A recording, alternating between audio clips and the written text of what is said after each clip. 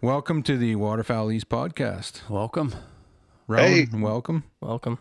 Today we have got with us a special guest, Mike Holland. Mr. Mike Holland. Or should we call you the Honorable Right Mike Holland or something like that? Is that the Right Honorable Mike Holland? Wes, I don't mind if people call me Mike, but I'd prefer if you and Matt call me the Honorable. I know, right? If we could get away with that, that would be great. It just feels so weird coming out of my mouth. I mean, we go back a long time, so. I've forgotten what you said already. So what's new, man? Listen, a whole lot of things are new, but I'll tell you, I'm really happy to have a chance to have a chat with you guys. I really appreciate you guys, always have. Known you guys since long before I was ever elected, bounced around this sport with you guys, and to be able to see how well you guys are doing and what a good job you're doing promoting our sport and our lifestyle, to be able to contribute to that now in a different fashion. As being elected, I jumped on the chance when you said, can we get together? 100%. It's been way too long. We're overdue. Well, I think it's been a long time coming. Yeah, no definitely. doubt about it. I mean, life is obviously busy, and we've talked about it every year for years. Just, we should get together. We should do this. And finally, at least we're shooting this shit here. We're not face to face, but hey, at least conversation's better than nothing. Hell yeah. Works for me. It's a good start next time at the camp. Yeah. Absolutely. Yeah. I'll have to come up for a hunt. I'd love to. I've never hunted up in your end of the world, boys. I've hunted all over Canada and down into the States, but I've never hunted up in your end of the world, and you guys are the premier experts, so I don't know what's wrong with me. We gotta fix that. Well, we'll try to fix that this fall. You'll have to get up. We'll have to book a meeting or something. Is that what we got to do? We'll call it a meeting. Hey, Yeah, there we go. Business meeting. We'll send you an email, make it official, and send you the invite and plan. Just a location is all it'll be. Drop a pin. Sounds good. This is a list of utilities that you'll need. Yeah. So let's go back. I mean, obviously, like I said, we've been friends for a long time, years long before you ever get into politics, way back in like the resourceful redneck days and doing the sportsman shows and stuff. What ever made you decide to get into politics? Like, what's the story there? Well, one could say I must have taken an awful hard, sharp blow to the head at one point, but, or several. or several. But all of that stuff, Wes, all of that stuff. I mean, see, we bounced around and knew each other from shows and trade shows and industry. I remember, Matt, you were pro staff for Cabela's. I was pro staff for Bass Pro Shop. Yeah.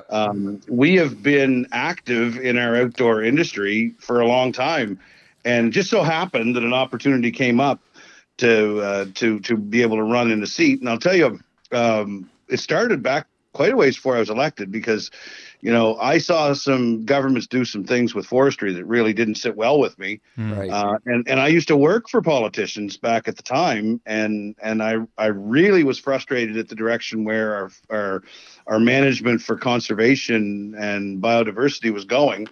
So when Blaine Higgs won the leadership of the PC party, I knew him. I knew who he was and knew him before he was elected. So I went to him and I said, how come there's never an election where you run on fostering outdoorsmanship and expanding our natural landscapes and stuff like that? And he said, because I don't know about it.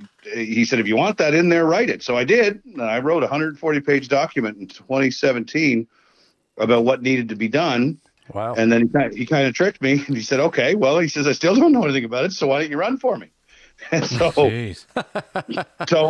I have been I worked around politicians for quite a while, and that just was an opportunity where he was taking it seriously and was actually going to put it in an election platform. And so in 2018, I said, let's do it.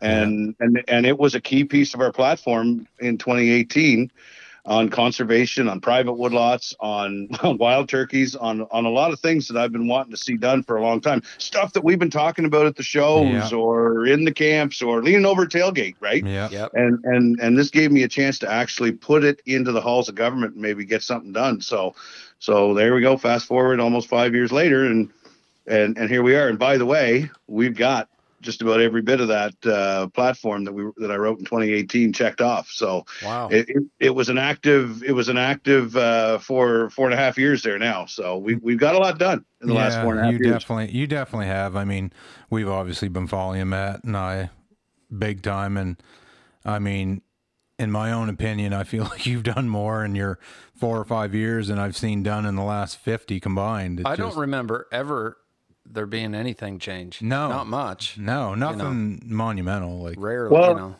it has a whole lot less to do about me and more to do about the fact that we haven't had a hunter or an outdoors person in the role. Right? Exactly. You know, that was what was absent. In fact, the federations, the New Brunswick Wildlife Federation, Outfitters and Guides Associations, Trappers Associations, never even met with the minister. You know, that just never happened, and all of those groups, they basically have keys to my office now. Yeah. So I mean, it's been a change, and then also changing the culture at Natural Resources too. Right. Because you know, when I went there wasn't much of a customer service focus. It was, here's the rules, and here's why we can't do it. Yeah. And I remember sitting early on in the boardroom with my staff saying, well, did you kind of forget that I can make or change the rules? That's my job. So if the rule doesn't fit, what do I got to do to fix it? And so that led to changing a lot of the mindset of staff. And I couldn't have done it if I didn't get the staff on board and them moving in the right direction. And I said, there's 3 things. I went in and wrote it on the board when I first went in. I said, what if? Why not? Let's do it. Yeah. And I said, every time I come to the table with some stupid idea, I need you to look at it and say, what if? Like, seriously, what if we do that? Yeah. Now, there's going to be some challenges for sure, but how do we get around them? Don't just say no. You know, what are the challenges? And there are some crazy ideas I've had that are going to wind up in the garbage can.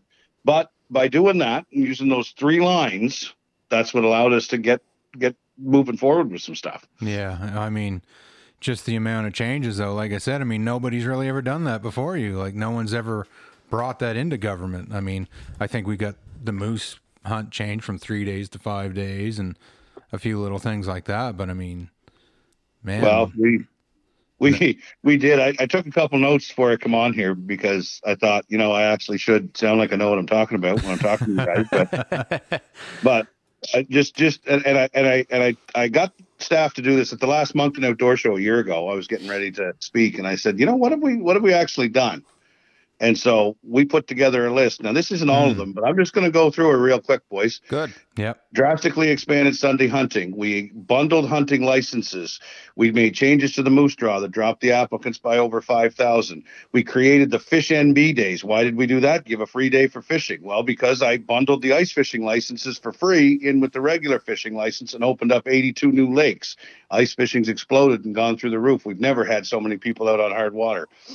Free minors hunting license, online hunter education, online big game registration, removed the caliber restrictions, took the meat permits that were foolish and extended them significantly.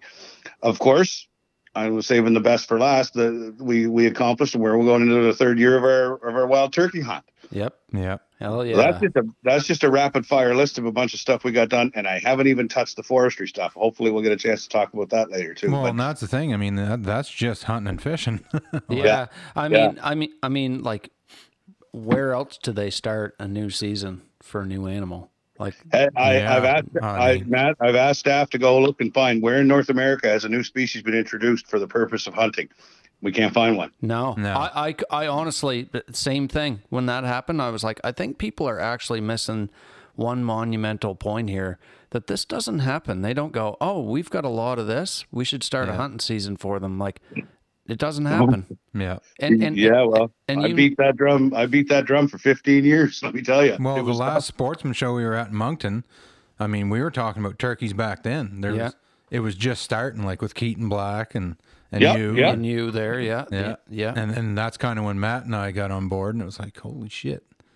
And I'll tell you, I spent a lot of years meeting with DNR staff, them telling me, no, And it felt awful damn good, boys. This is the first meeting I had with them when they looked at me and said, "Yes, Minister, we'll get right on that." We'll get right, yes, sir. We'll do that right up. How many do you need, and what do you want us to do? Yeah. No, I mean, sometimes you got to make change from the inside. So when you ask about why'd you get elected, well, this stuff matters to me, and I felt like the only way to do it was to take leave of all my good common sense and become a politician. Fix it from the inside. That's exactly what I'd have done. Yeah, exactly. Yeah. No, well, good on you, man, because, I mean, I am definitely not politician material. Yeah. I'm not much of a debater at all. I just get frustrated and ready to punch people. But, I mean, like, that turkey hunt, you know, for the amount of time and effort that people like you and Terry and Terry, you know, like, have put into that over the years. And when it went and you started the CWTF after the NWTF took off, like, to see that all come to fruition and have that first opening morning happen. Like, I thought of you that day when the clock ticked and it was legal time. I thought to myself, I bet every hair on that man's body is standing up right now. I can tell you it definitely was on mine, because I was sitting in a blind with my wife and she had her turkey license, and so did I. Yeah. The very first year. I hear you lowered the population by 2 that morning. We did. We lowered it by 1 in the morning for her, and then I got mine in the first day in the evening. Yeah. Friggin' unbelievable. Well, I'll tell you, that was something else. I mean, Matt, when you said that, the hair is up in the back of our neck. When and Terry and I were talking. Terry lives in Nova Scotia. Yeah. And of course, as the minister, I didn't apply for the draw, because imagine if I got drawn for a tag, they'd call that rigged in a hurry, wouldn't they? I guess so, man. Yeah. You should be able to apply. You're a New Brunswick Yeah, resident. I should. You're a be. hunter. I should be, but I didn't. And I was talking to Terry that day, and anybody that knows Terry Smith, he's like 6'5" and just a brute. He's Just a big monster. dude. Yeah, he's a big boy. He's a great big boy, and I ain't a tiny fella either. And the two of us were choking back tears. Yeah. Yeah, I bet you. I bet you. To work for something as long and as hard and put as much time and effort into it, and basically with something like that, unless you were in your position, it was going to be a no. Yeah. Forever. Well, we're just not going to do that. And again, I'm not trying to take any credit for it, but if I wasn't there, it wouldn't happen. No, it wouldn't have. No. Yeah. I mean, I'm being completely honest, and you don't even have to say it, because everyone here and everybody that's listening knows the same thing. Wouldn't have mattered whether there was turkeys busting in your vehicle and stealing your kids' lunch. Yeah. That's right. You're right. It would not have happened. And the population is still exploding. It's huge here. It is like crazy. You know what is crazy is there's still some people around government that were at the table when I was there trying to convince them that if you don't do something about this, they ain't going away. No. Yeah. You know, and it was very satisfying to have a few folks come up to me and say, "Wow, there's more birds here than we ever even possibly imagined." Yeah. And it's nuts. Yeah. Well, I mean, I'm used to hunting areas where, in the spring, those bachelor groups have broken up, and you'll see 1, 2. If you see 3 toms and a couple of jakes, that's a big group. But like in New Brunswick, after they've broken up, full rut, we're seeing 10, dozen, mature males. So if that's the groups they're breaking into, good God, the population is so much bigger than we thought it was. And I mean, around here, 5 years ago, Matt, probably, it was like if you saw a turkey or a flock, it was like, holy crap, there's turkeys, and you'd stop. Saw some turkeys. Seeing turkeys around here is like seeing a friggin' rabbit. Like, it just... See them every day, Mike. Every day, yeah. I saw a bunch today. Every day in the fall, like when I'm scouting hard, like every day, I would see 100 turkeys a day. And now it's like, if we see a deer, it's a huge deal. But if we see a turkey, like we have no trouble here, just right here in our little community. Yeah. Finding turkeys. I mean, both of us shot last year when I had my tag. I shot my turkey in the same community. Well, you got 2 here. Our 3 turkeys were shot within 5-6 kilometers of each other, I would say. Yeah, and it's all different big flocks. It's literally exploded. Yeah. Like, you should see some of the flocks of poults here last spring. The farm country is obviously good to them up here. I mean, it's pretty bonkers. One more reason to get up and around. Yeah. Yeah, 100%. Yeah, they're not going anywheres. I know. I got My name's in on the draw, that's for sure. Well, I hope you. Well, and that draws now. We got it up to 450 tags now. Yeah. We've expanded a couple of zones, and again, I'm looking forward to it continuing. And I can't tell you what, couldn't roll it any better. No incidents, no injuries, no nothing. 40% success rate the first year, 50 the second year. It's going well, and I'm looking forward to the day when as an outfitter you can offer. Imagine going to the SBI convention in Vegas, saying, "Come to New Brunswick where you can do a black bear, a wild turkey, maybe salmon, maybe striped bass." Yeah, oh, it'd be unreal. There isn't a jurisdiction in North America that can offer that. No, that's one of the things that I wanted to ask you about too, as well. Was when you thought, this is a two-part question, when you thought that we would have youth hunts going on for turkeys, whether it was in the same season or not, but allow youth hunters, and then the non-resident. Yeah. Well, yeah, like they're both. We said when we were going to roll this out that it was going to be a walk before you run, because at the end of the day, I'm very protective of our wild turkey season, with the wild turkeys in general. So I said I'm not in a huge panic. No. To throw the doors wide open. No, definitely not. So I said, let's just walk along. A couple years under our belt. This is our third year. I'm expecting the same thing. It's going to go off well. I would say that when we get to that 5-year period, I want to see the youth, because I mean that's something that's pretty important to me too. I mean, I've mentored youth turkey hunters for a lot of years, and there's nothing like, whether they harvest one or not, you get those kids out in the woods and you teach them turkey hunting, because it ain't just walking out and shoot two and barbecue. It's Are you skill sure? involved. That's what it was for us. Yeah. You guys, notwithstanding you guys, because I mean, obviously you guys are phenomenal at everything you do when you get behind the shotgun. We got so lucky. We were blessed to be able to hunt the very first year too. So I hunted mine. I hunted mine for a week, 5 days, and I hunted every day. And I had a lot of close calls, and I still say to this day that that's one of the best hunts, regardless of where I've been in North America, that I've ever had. Well, your hunt was awesome. I mean, the way it went, like calling it in and getting busted, and then seeing the direction they were walking across the field and coming up with a plan to try to cut them off. Oh, man. I mean, Matt didn't decoy his bird in. He just plumb whacked it as it was crossing in front of him. The whole hunted. The whole thing was wicked, but the whole week like every day I had encounters and learned so much. And I'm like, if I would have just woke up in the morning and shot one off the tree limb, like, wouldn't have been the same experience.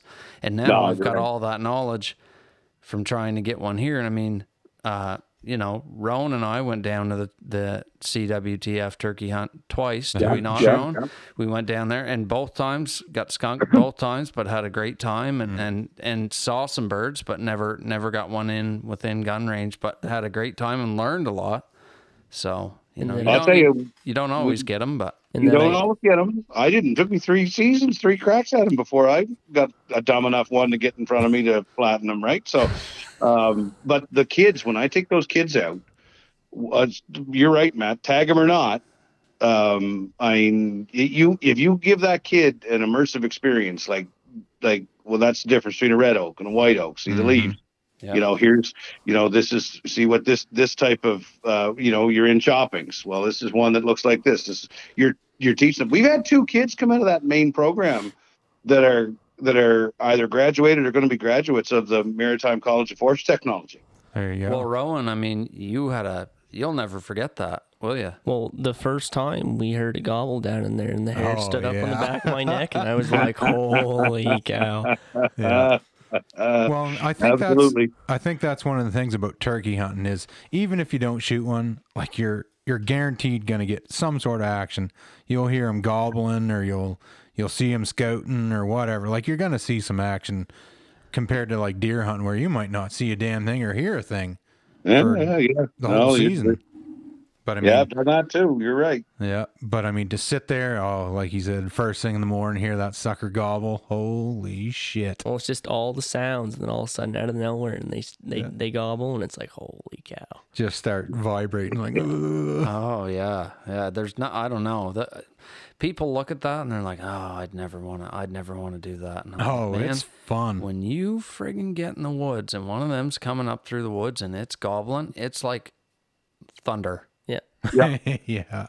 Oh yeah, no, you can't beat it. That's one of my favorites for sure. If you said you got to drop something off your list of things that you go after, turkeys would not be on that list. No, for sure. Yeah, Definitely be not. one of the last for me too. I Yep. absolutely love it, and I'm so glad again that Rowan got to be with me there for a few mornings. We had a great time, didn't we? Had some close calls, some close encounters there, and just couldn't get them to come out. And every day I was like, man, this is. Well, I almost don't even want to shoot one. We'd hunt in one spot, and then we'd move, and they'd be in the spot we were in the day before. Yeah. We just chased them around in circles, basically. Something I hope we can see here someday is a fall hunt. Like I talked to Terry Smith quite a bit, and he's told me about fall hunting with dogs. Like the dog will go in and bust the flock up, and then like Kiki calling them back or whatever. Yeah. I'd love to try that. Yeah, that'd be cool. Just to have the dog involved would be frig. That I mean, obviously Matt and I are huge dog hunters, and I've hunted them with German short hair pointers. Yep. Yeah. No, it's amazing to watch, and it's just so counterintuitive. You blow them up, get rid of them with the dog, and then they'll wander right back in. They'll pinpoint almost to just yards away from where they were. It's an interesting hunt. And then you sit when you're sitting there and there's like 30 of them coming right at you. Yeah. I'm sorry, boys, but the Frenchman and me might come out. I might line up some heads. It's a good thing they don't have teeth, eh? Oh, geez. No. Well, that's another I had one break a finger on me one time. Oh, geez, no way. Yeah, went down to pick it up and it was still kicking, and it got its leg in between my little finger and the other one, and it'd give her a boot, and the little finger was going left when it should have went right. So I wouldn't doubt it, because I mean, a 10-pound goose will give a man an awful beating. Yeah. And a turkey, I mean, a nice tom is twice that or more. So yeah, that fella taught me to make sure that they're not moving before you pick them up. oh, So. absolutely. Yeah. So you're thinking like your plan is to, I mean, obviously everybody's anxious, but you want to make sure that it's sustainable and that you know. And the big thing you did mention one thing that I really liked too was that I was thinking the same thing when this first started. I was like, where this is new, I hope that everybody just stays super safe. Yeah. And does the right thing. You know what I mean? Like doesn't make bad decisions. Like you said, the hair was standing up on the back of my neck, but my heart was in my throat. Yeah. For that 2 weeks, just to make sure that this went off. Because I'll tell you what, don't think like we made a lot of changes, but that hasn't been without its critics, right? No, for sure. Yeah. And there's always someone sitting in the wings waiting to say, "Ha, see, I told you so." Right. And on that turkey hunt, there was a lot on the line, so it was very important that it went the way it did, and we could point back to it as a success, not something that we would have been, have to cancel. Well, yeah, and I mean, an accident while you're hunting could happen anytime for any reason. Mm-hmm. But you're absolutely right. If there was some naysayers there, that's just fuel for their fire. Yeah, I mean, an accident on a completely new hunt would be bad. Would be rough, even if it was just a complete fluke. And I mean, crap. But happens. I'll tell you what, though, I couldn't believe the amount of, and that ties into a lot of the things we've done. But man, the good guys out there stepped up. Yeah. The CWTF stepped up with mentors. Farmers stepped up with permission. Yeah.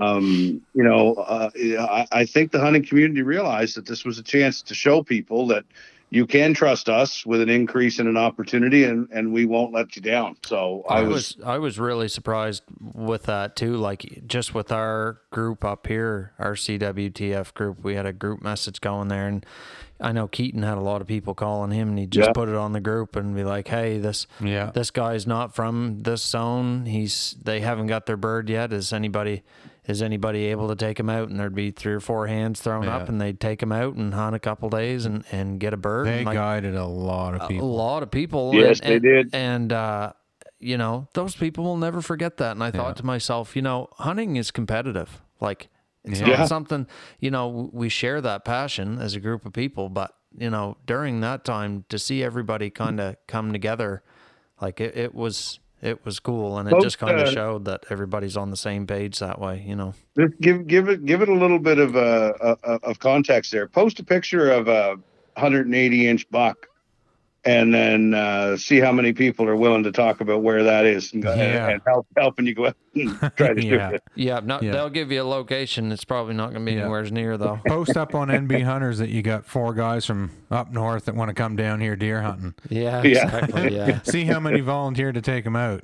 Yeah.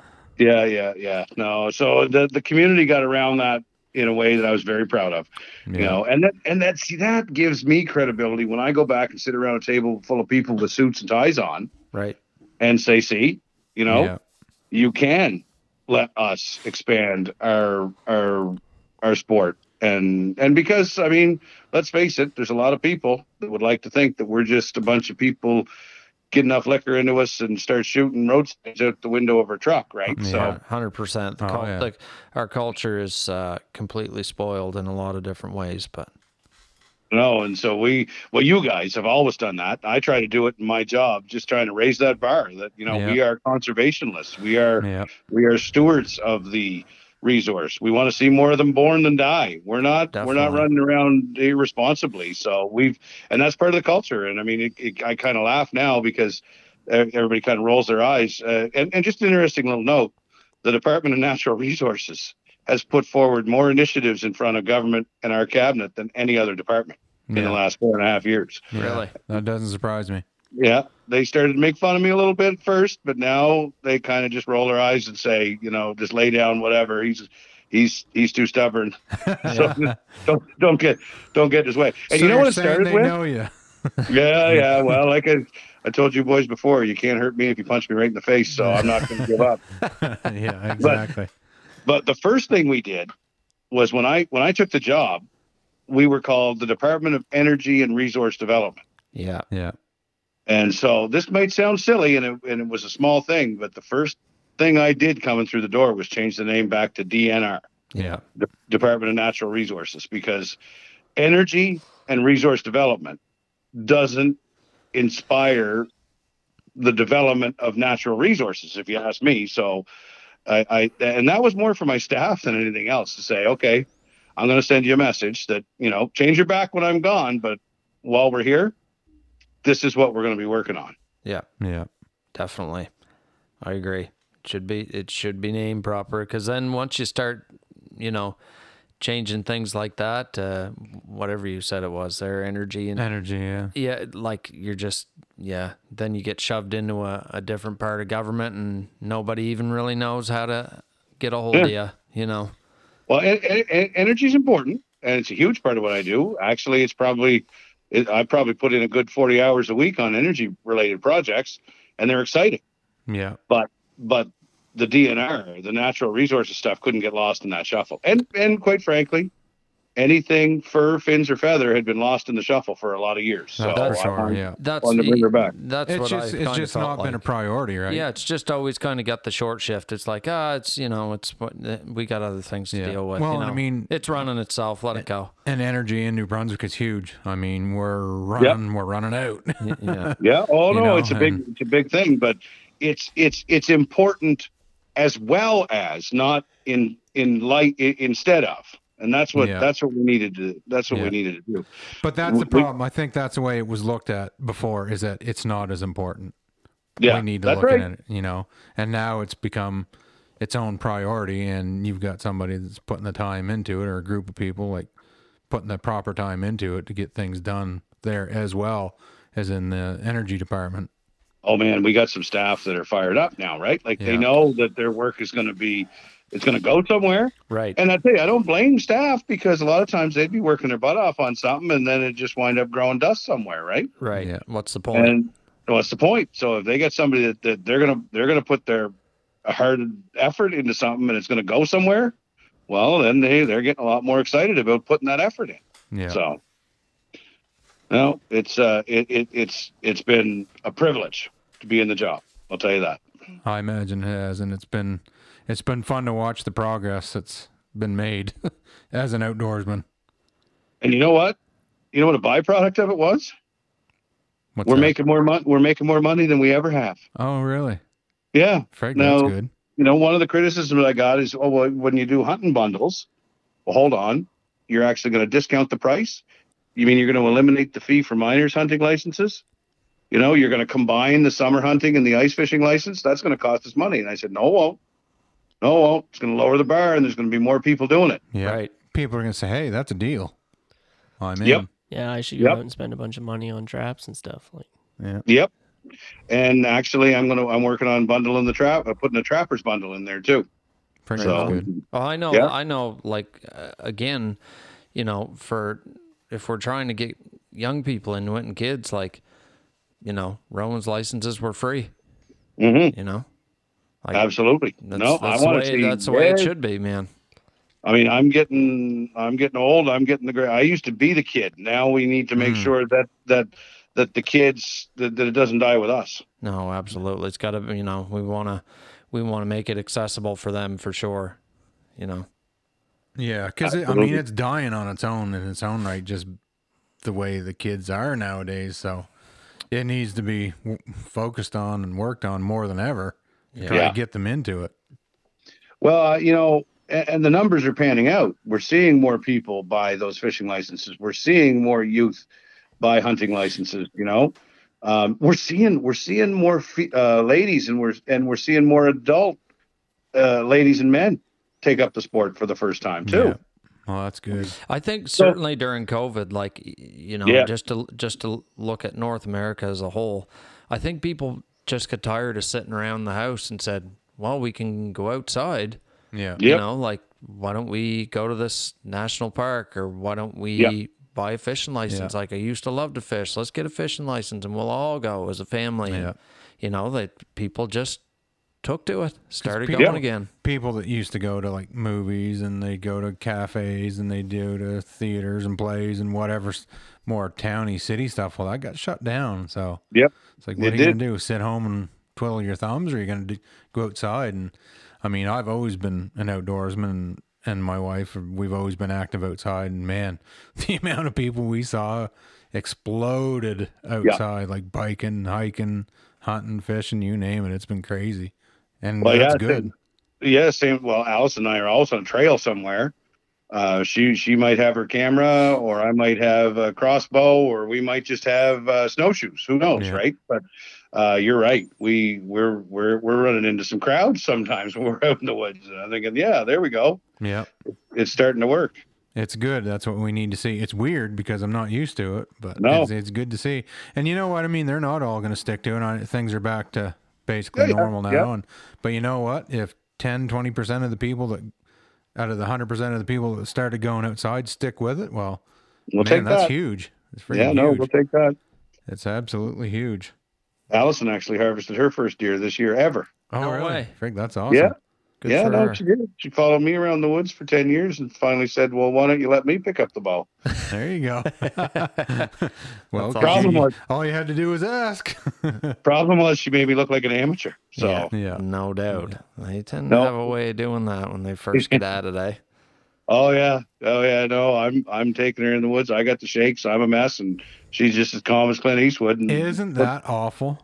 Yeah. I am never more nervous or shook up than when my wife is shooting something.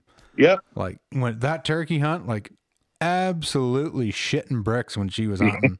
Like I could hear my heartbeat through my lungs, Yeah. like breathing. Oh yeah. Like frig, and she just sitting there like Yep. calm. Just calm as anything. Yeah, I and I'm know. like, But you know what the worst part was is that she nailed it just like a pro. Yeah. And then it was my turn. Yeah, exactly. Oh, geez, honey, my bow's not working right. That's good for today. Yeah, we're done. Yeah, well, let's just get your deer all dressed up here. We'll be good. Yeah. But it is nerve-wracking when your wife's hunting and you're watching. Oh, frig. I've never been so nervous hunting in all my life as when it's her pulling the trigger. Jeez, just shitting bricks. So another thing we should talk about is that's very different from the past is you have a presence on social media. You're very public with yourself. Well, that comes back to the fact that you can't punch me in the face and have it hurt me, right? Yeah, So, yeah.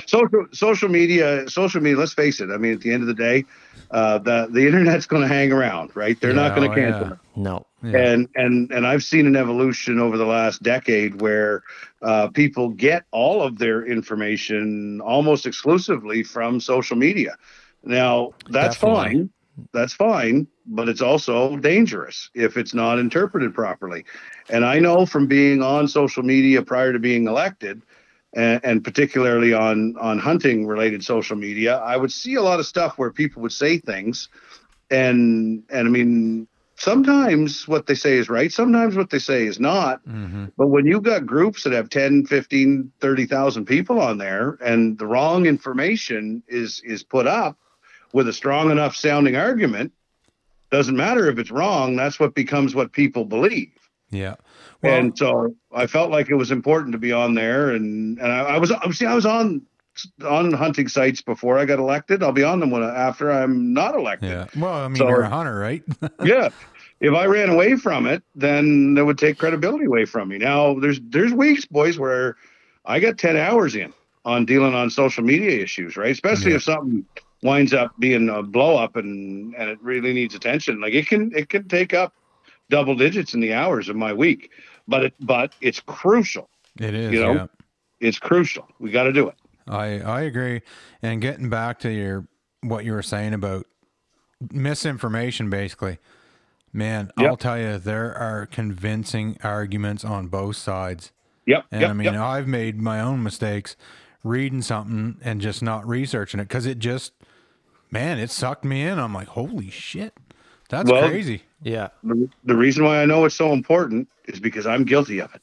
Yeah, and that's like me. Well, I mean, I emailed you there once about some friggin' maple syrup thing, and I read about it. I read it, and my Lord, whoever wrote that was friggin' good. And stupid me. I mean, there's three sides. There's his side, this guy's side, and then the truth. And I read one side, and I'm like, holy shit! And so I sent you the email, and then you emailed me back and informed me, and I'm like, well, son of a bitch. Yeah. But I haven't done it since, so. You know, no, and that's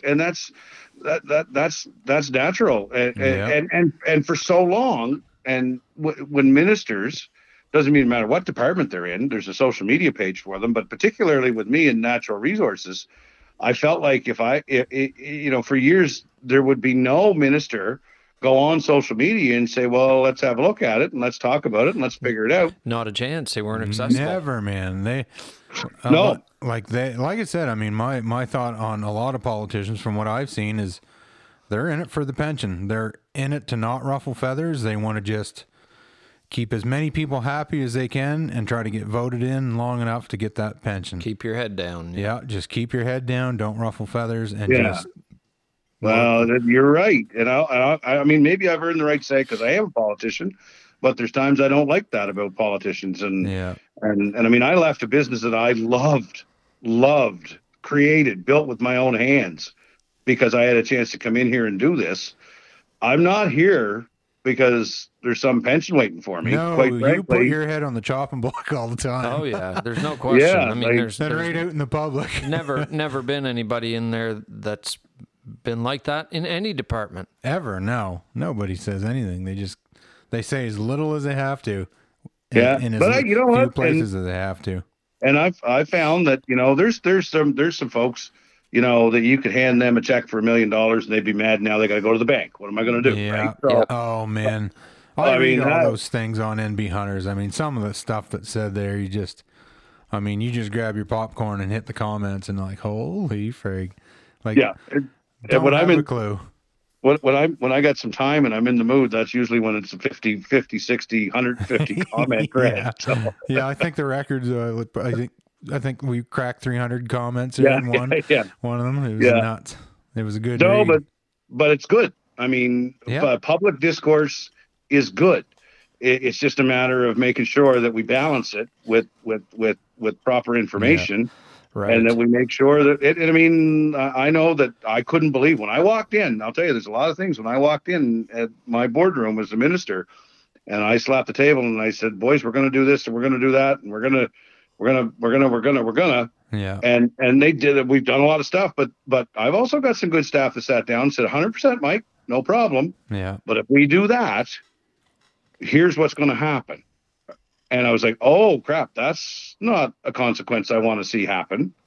Like there's some forestry stuff where, careful what you wish for, because you could ironically do something that sounds popular, but could actually hurt the resource, could hurt the land base, could create complications. So, Right. and so I try to go on social media and just say, yeah, no, I love it. Good idea. I agree with you.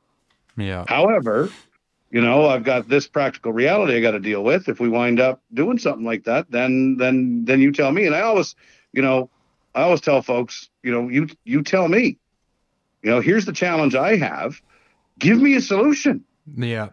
And I'll do it. That's something for me that, I mean, the whole forestry spraying and the deer herd and the moose populations, like that whole beast is something that I really I don't know what the right thing to do is. I mean, on one end, you got half the friggin' province employed by the forestry business. And then on the other hand, you got animals that, I mean, they're obviously suffering from forestry practices. Like it's like the deer herd's dying, the moose population isn't getting better in some places, and it just, I mean, who knows I don't know what the friggin' answer is really. Well, I would be lying if I said I come to the table with all the expertise, but I will tell you a couple things. When we talk about forestry practices, and here's what social media hasn't seemed to capture. Okay. Mm-hmm. The biggest adversary to wildlife populations is two things, or three things really: habitat, food, and cover. Yeah. Okay. So that's what I walked in and I said, okay, I know enough to be dangerous, but I do know that without habitat, food, and cover, your wildlife populations are going to suffer. Yeah. And I also know that between 1985 and 2020, we harvested a lot of area in the province of New Brunswick. Yeah. Yeah. But as hopefully good as I am at the job, I can't stand up trees that were already cut, boys. That's the thing. That's the worst part about it. Like when you think about back when my grandfather was a customs officer in Fosterville, like, in those days post-war, like you could shoot 2 deer, which was easy. I mean, he could walk up the road and shoot 2, and then the American side would give him a license over there, so he could, free, because he was a customs officer. You go over there and you shoot one. He's like, there was deer everywheres, but the winters were bad back then. Everybody would say, every generation would say that the winters were worse when they were kids. Yeah. And well, you know what I mean? So like progressively here, like you have to think about it rationally and logically. And I think you're right. Like if that is an issue, like you can't just dig up trees and bring them here. Like, wouldn't it be great to plant, 100,000 acres of oak trees that were 20 feet tall and ready to go, Well, and that's so here's what I am doing. If you guys don't mind giving me just a couple of minutes, and I'll try to summarize it as best as possible. Feel free. Go ahead. Walk in here and say, okay, habitat, biodiversity, and ecological sustainability is important. That's part of what I wrote into that 140-page document. And me personally, I don't like herbicide. I'm opposed to herbicide because it kills food for wildlife, right? And so that bothers me.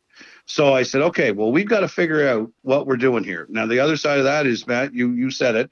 I think there's 1 in 12 people work in the forestry industry. It's worth 20,000 jobs and about $2 billion worth of GDP for the province. Right. Yeah. So when somebody tells me just to rip up every contract, no, I'm not going to do that. I'm not going to be the guy that closes shifts at mills and stuff like that. And so I just said that's not going to happen. But I felt like we could make sure that forestry and conservation live under the same umbrella. We got somehow we got to find the balance. So here's what we've embarked upon, and I'm going to tell you what I did, and then I'm going to tell you what that means we now have. So we just completed the largest round of reclaiming conservation ever done in the history of the province of New Brunswick. It was historic. And you know what? I don't think anybody realizes what we did. We've reclaimed 400,000 hectares on Crown land, 400,000 hectares to put it into permanent conservation. Yeah. Is that what you've gotten overall in total, or is this just a recent deal as well on top of what you've already done? So that's total. We now have 400,000 hectares total. Yeah. So that's 30% of the Crown land footprint that's now in permanent protection. And some people say, oh yeah, well, it's bad land. No, it's not. Conservation groups. It wasn't Mike. It wasn't the forestry companies. It was groups like Nature Trust, Nature Conservancy of Canada, the birding associations. The right people said this is legitimate land to conserve, and it will foster and grow biodiversity. Yeah. So I think there's like 175,000 hectares of deer yards and old growth in there, right? So this is the right path. 30% of it's protected. Then there's another 55% of Crown land that's multi-use, and there may be some harvesting on there, but it's not plantation done with herbicide. Okay. Yeah. So 85% of Crown land is not in a plantation and not herbicide treated. 15% of Crown land is, and we've been growing these plantations now since 1985. Yep. So if that's where we're growing the trees for the mills, then keep growing the trees for the mills there. It's not habitat anyway.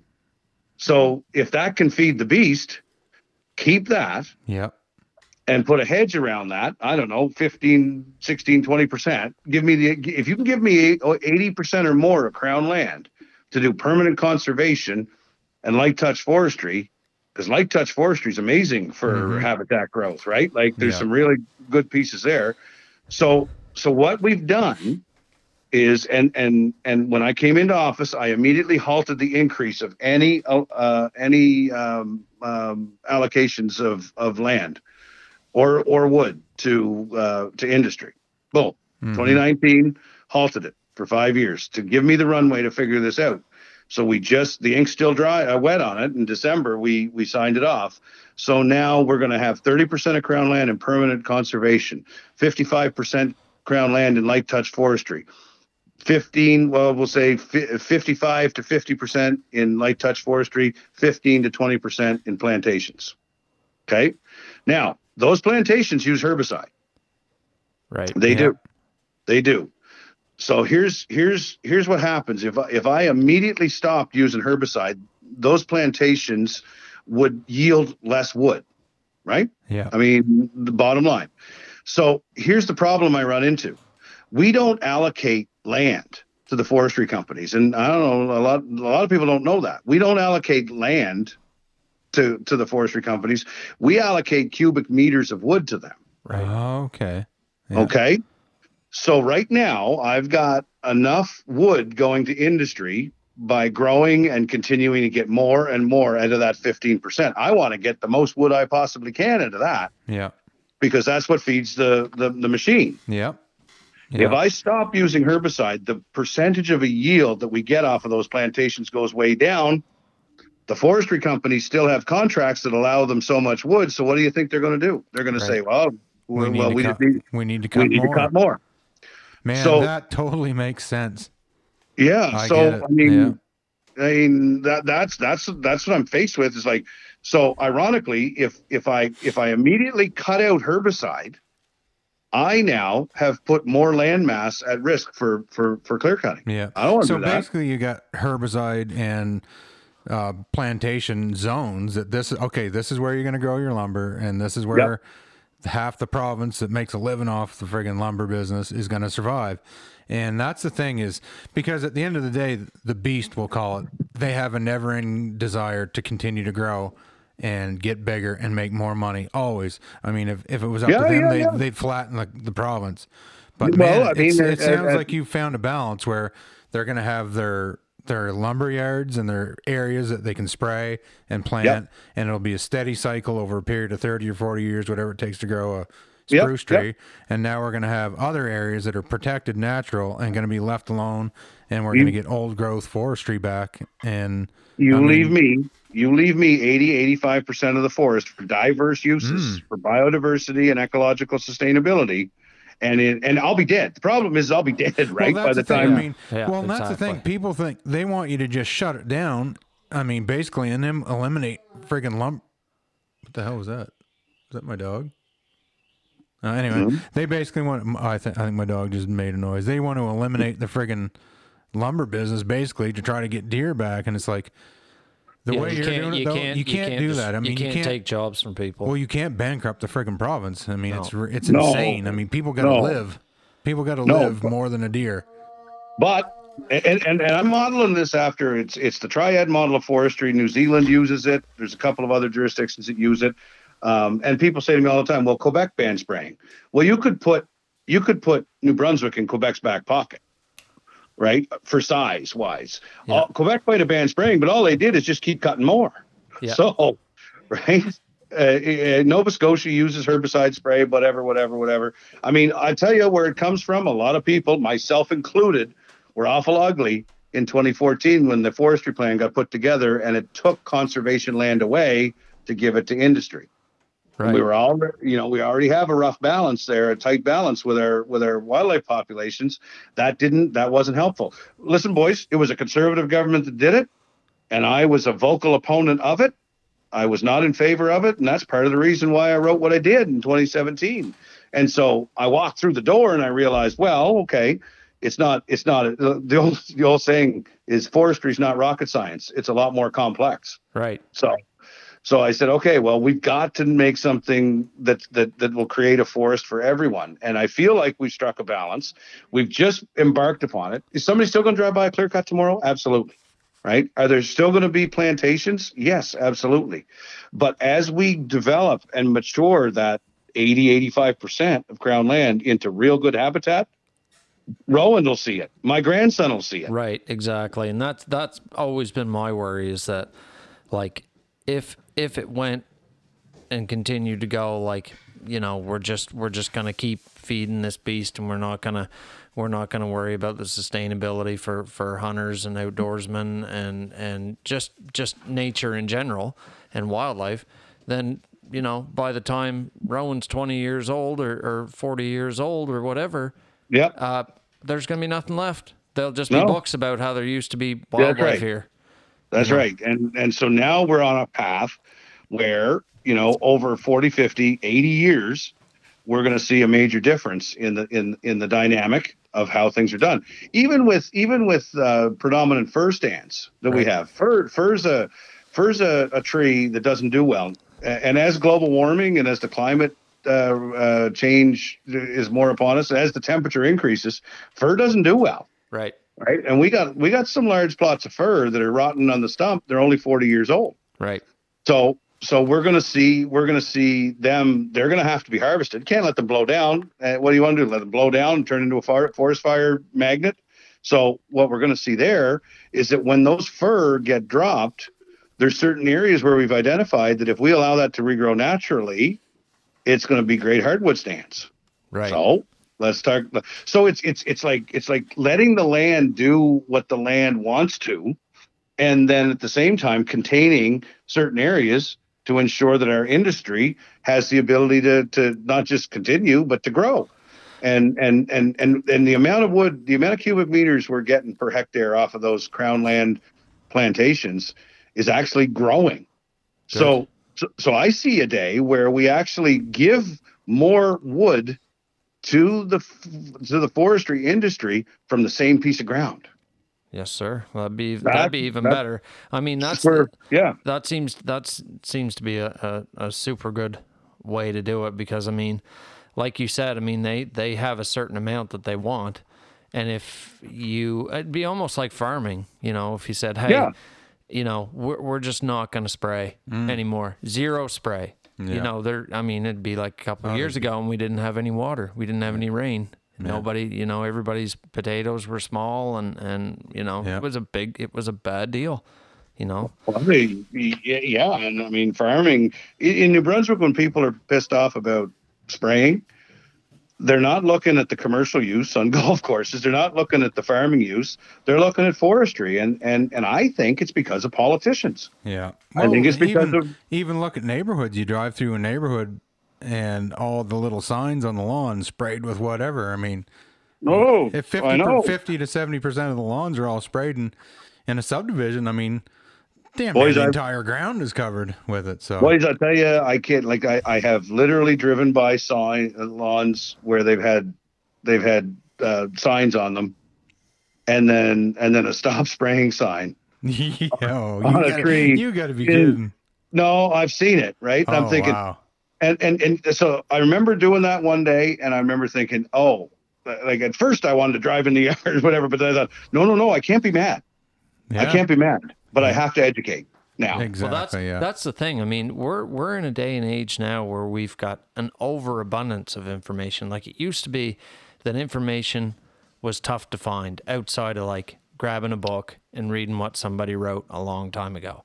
But now we're so covered up in information. Like, we should be smarter than we've ever been, but we're way more led astray easier. The problem is that the information's easier to access, Big time. but there's no benchmarks with which to interpret it. Exactly. So then we wind up going down a rabbit hole, and then you add social media's algorithms to it. Yeah. If I go on there, and I tell people this all the time. I tell my kids this. A friend of mine told me this, and I thought, this is brilliant. If I go online and I say, I love Trump, for example, right? That's all of a sudden, you guys have done it. You ever sit around talking about needing to replace your couch, and then all of a sudden you're getting Leon's ads all the time? Oh, yeah. Right? Yeah. Definitely. Your phone's listening. Algorithms determine what we get for information. So I tell people, if you are in favor of something, search it, but dedicate an equal amount of time searching the other side. Yeah. Because that's all you'll see. Yeah. Yeah. And people even speaking complete untruth, it can be so convincing. Mm-hmm. And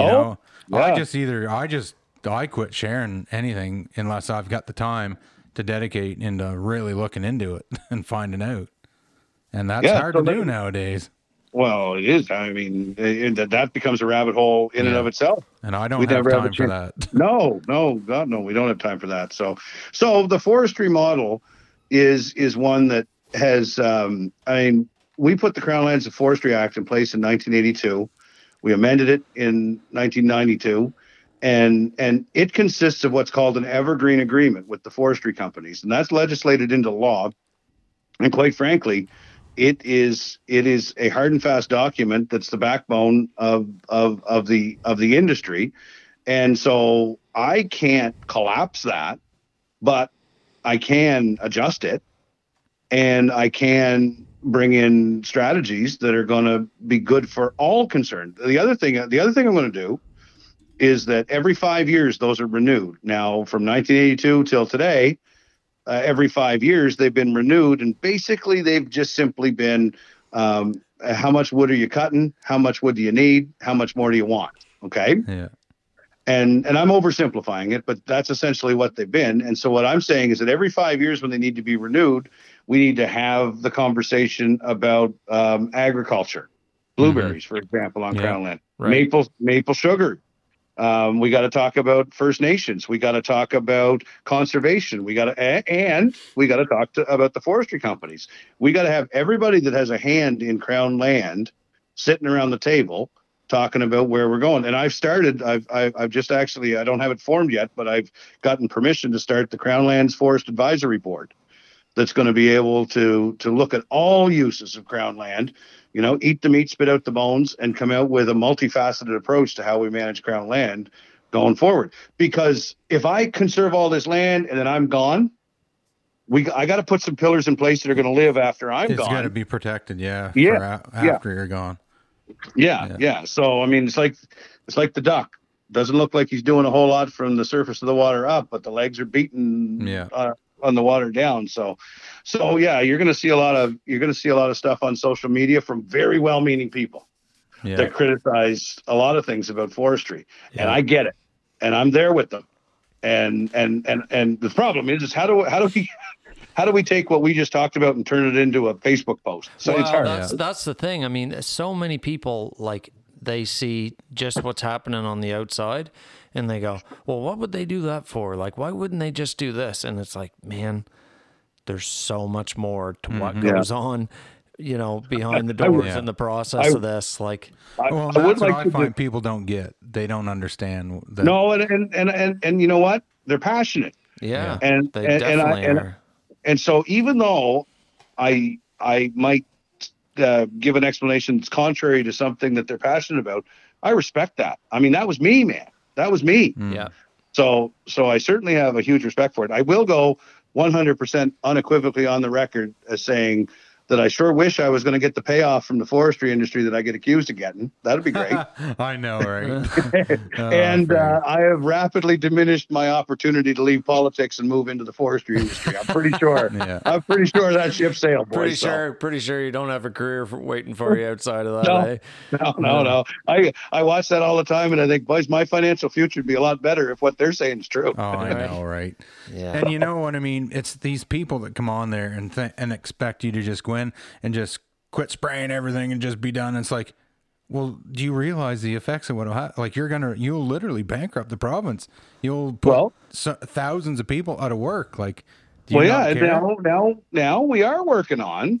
I mean, there's some really good technology in seedling development. So we are working on. I was at a conference this week, and we've got a lab that's three generations of spruce trees, and not genetically modifying them, but getting the best of the best. Mm-hmm. They started back in the 70s, boys, finding the best trees and shooting pine cones off them at the top. Yeah.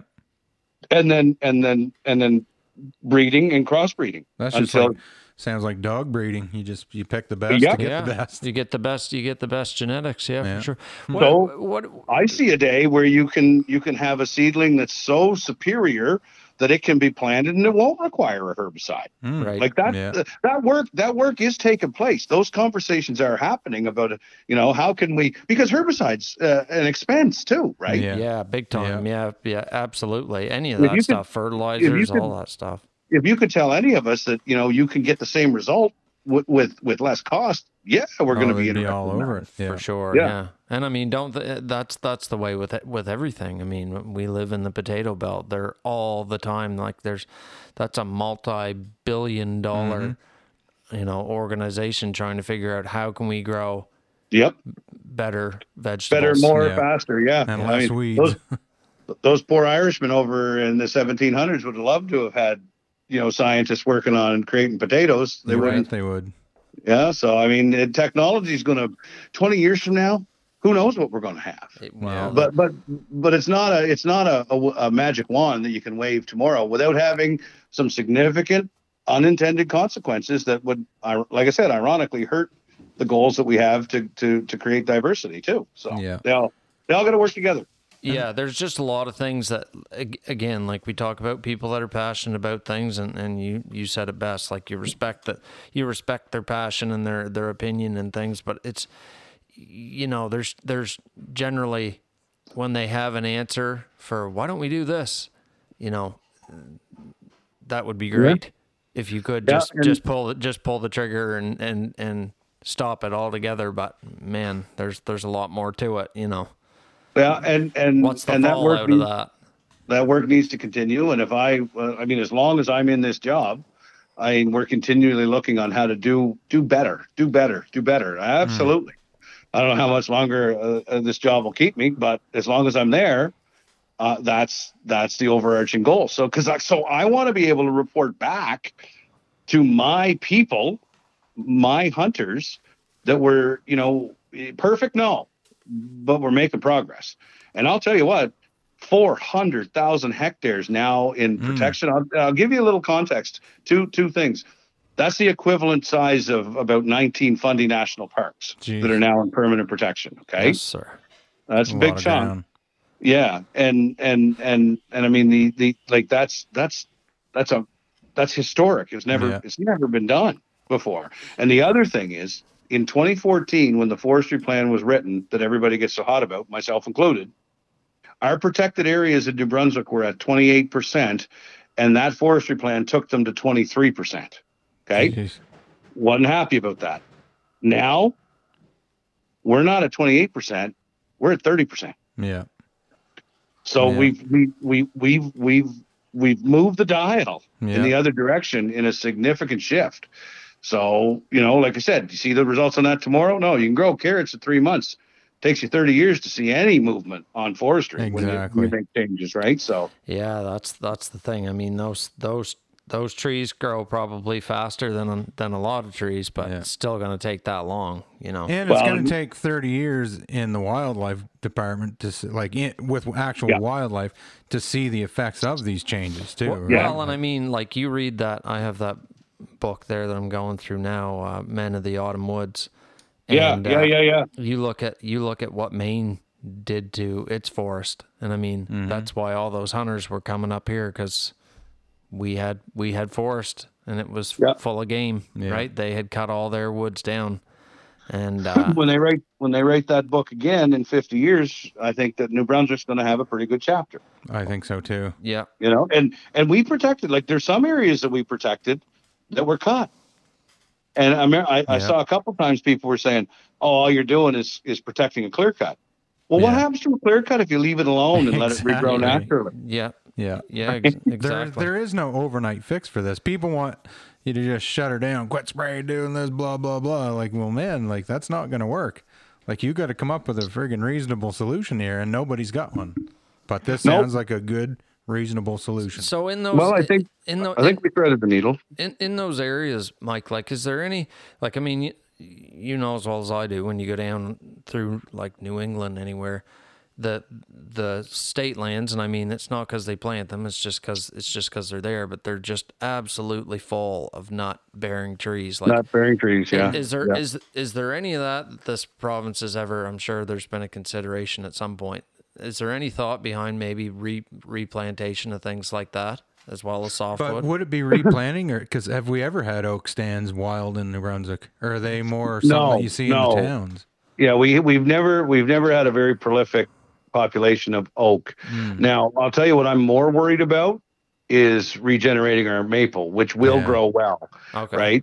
Like we got some hardwood issues, wood volume hardwood issues coming at us in the next few years. Right. And so what do we know naturally grabs hold in the good rich soils of New Brunswick? And that's your maples, right? Yeah.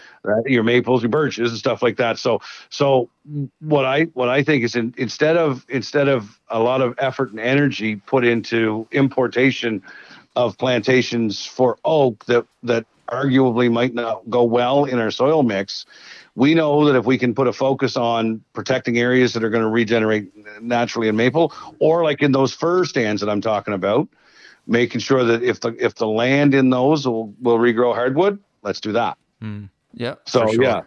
Yeah. So you're right, and what you're saying, and I've been down through all there too, and like I said, I'm sitting in the woods of New England and just cover, you can hear the acorns dropping, right? Like that's like, definitely. Wow. Yeah. But I mean, you're absolutely right. Like, I mean, we have a few of those trees around here, and there's definitely a lot more towards like Grand Lake and Cambridge Narrows and stuff like that.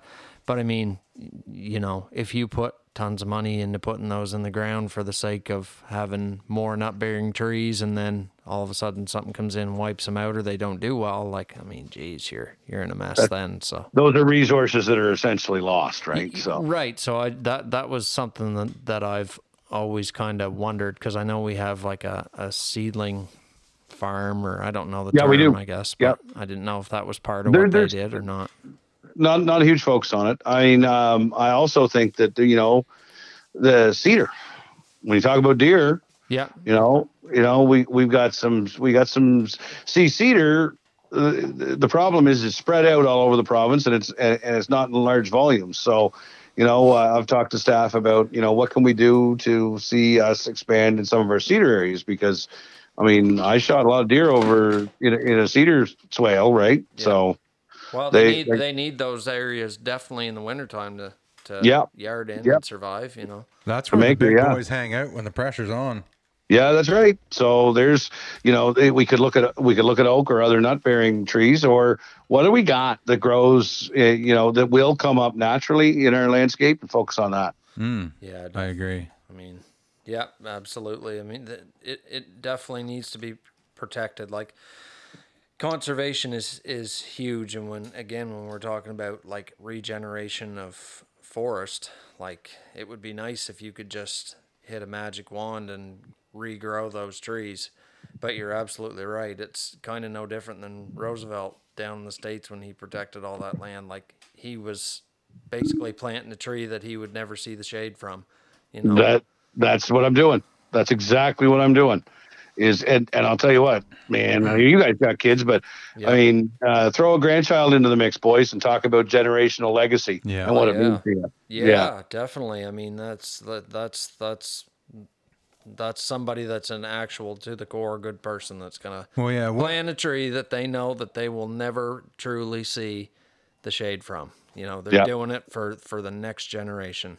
Because somebody did that for me, and I'm going to do it for you guys. And like the work you're doing today is what Rowan's going to see when he's our age and his kids. Yeah. Yep. His kids will really benefit.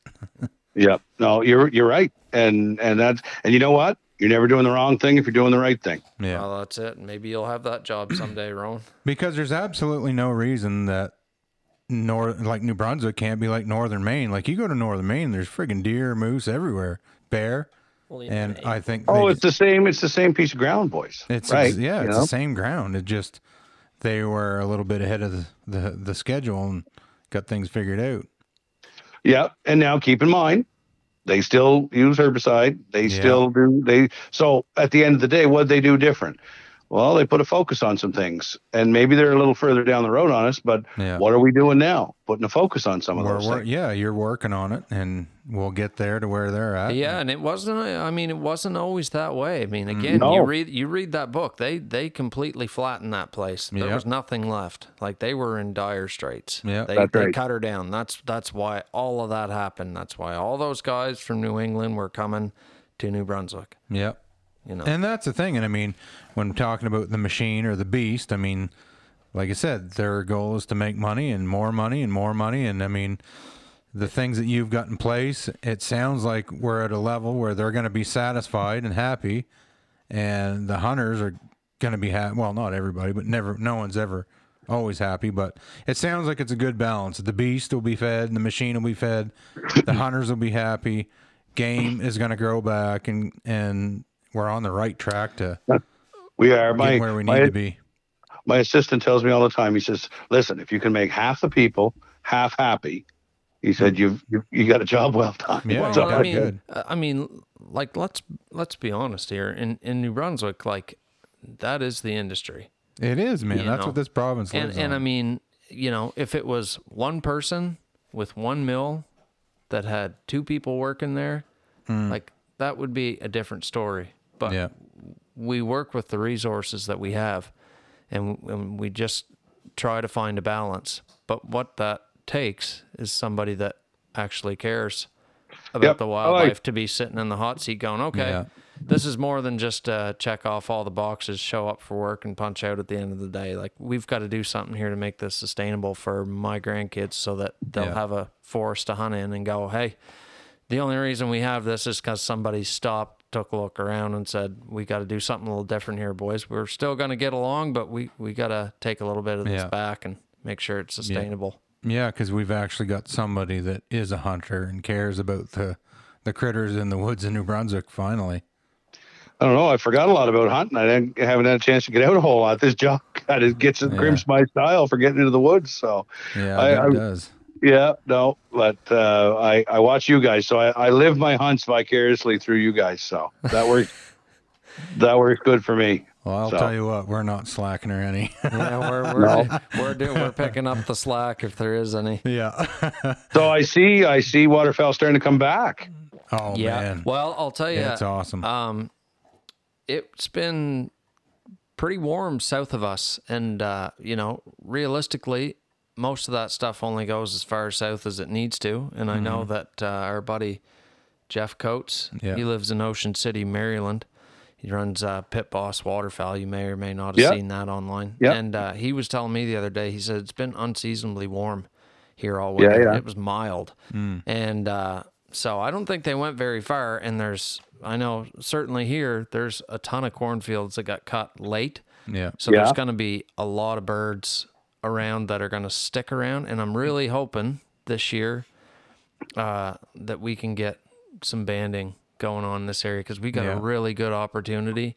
I know they like to do it later on in the year when they're molting, but if we could get them on the way back here, like early spring, maybe do some traps or something on some Canada geese, that would be awesome. Because I feel like in this province, like we banned a lot of ducks, but like we had Sean Stahl up hunting with us 2 years ago. And I mean, that guy travels all over North America Everywhere. to hunt waterfowl, mostly Canada geese. And he said he'd never hunted a place like this before. And he asked us a good question. He's like, where do your geese come from? And I mean, we can only kind of guess. Yeah. We don't know. But anyway, I know that Rob Capozzi does a lot of that. And man, I'm really hoping we can get a better program. Is that something you have a hand in or any type of an influence in? No, I don't have a banding up direct here? hand. I don't have a direct hand in it, but I do have federal counterparts that if you guys have any noise you need made with it, I mean, I've got relationships with federal counterparts. And what federal department does that come under? Would that be NRCan, Natural Resources Canada? That's that would be CWS, but I don't know if that's even what they're called anymore. The one I down don't in even Sussex.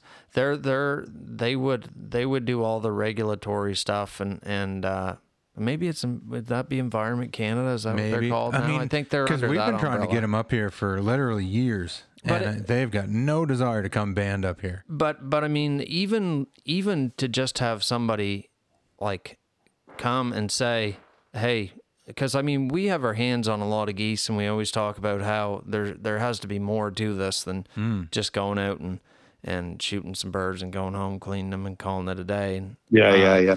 I mean, in the last, I don't know, we'll say 5 or 6 years, like we have some different birds coming down through this flyway, like big time, different sizes. We see a lot of things here that are, only in this flyway with these birds. But there's really nobody that biology wise really pays much attention to them. They're Nobody kind of a does, pain. man. They're kind of a pain in the ass for everybody, and for us, like it's our thing, right? Like Honestly, Mike, like I've been into waterfowl hunting 15, 16 years or so. And the change that I have seen since the day I started to today is absolutely crazy. It is huge. It's exploded. The numbers of birds, the variance of birds is just nuts here. Yeah, And we got nobody interested but us. We've got a lot of waterfowl, goose wise, coming from England. We're seeing a lot more pink-footed geese here.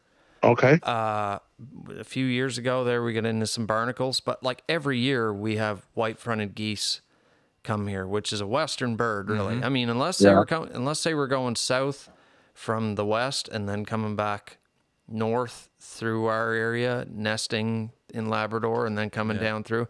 But I don't think so. I think they're... And we're getting tons of birds coming from Greenland that are collared and have GPS tracking devices on them, like all kinds of stuff. It is. I mean, the migration is friggin' cool anyways in the first place, but I mean, I know that there's plenty of people that just shoot them and they're Canada geese or they're geese or whatever.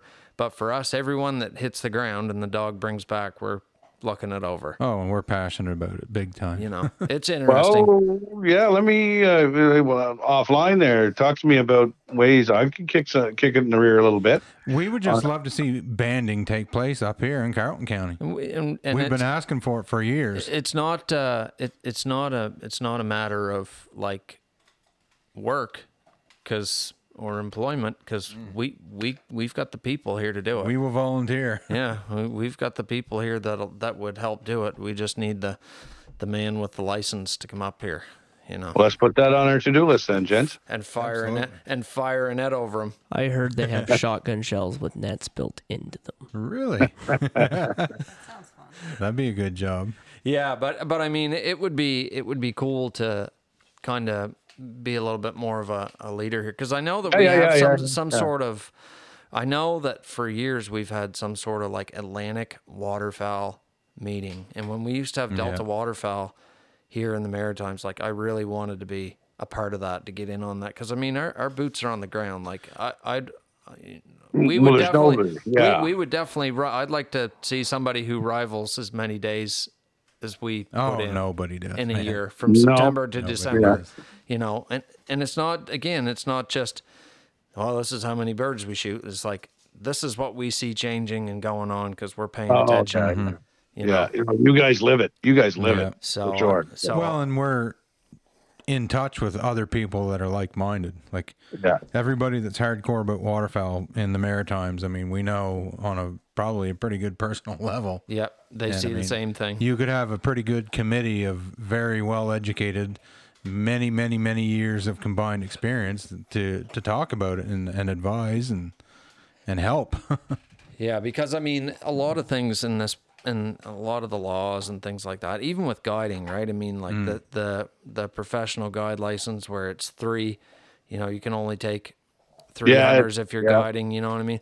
Like that's all based on big game, because we probably had 25 Canada geese in the whole province. That's another point. Those are things I can work on. Yeah. Like, why can't a waterfowl guide more than 3 people? They're literally standing shoulder to shoulder in a blind. Yeah. No, you're absolutely right. And those conversations about that are taking place right now. Yeah, that would be a good change. And something else to talk about the guide license that I would like to see, and you know, people might not like me for this, but obviously we don't get too wound up about those things.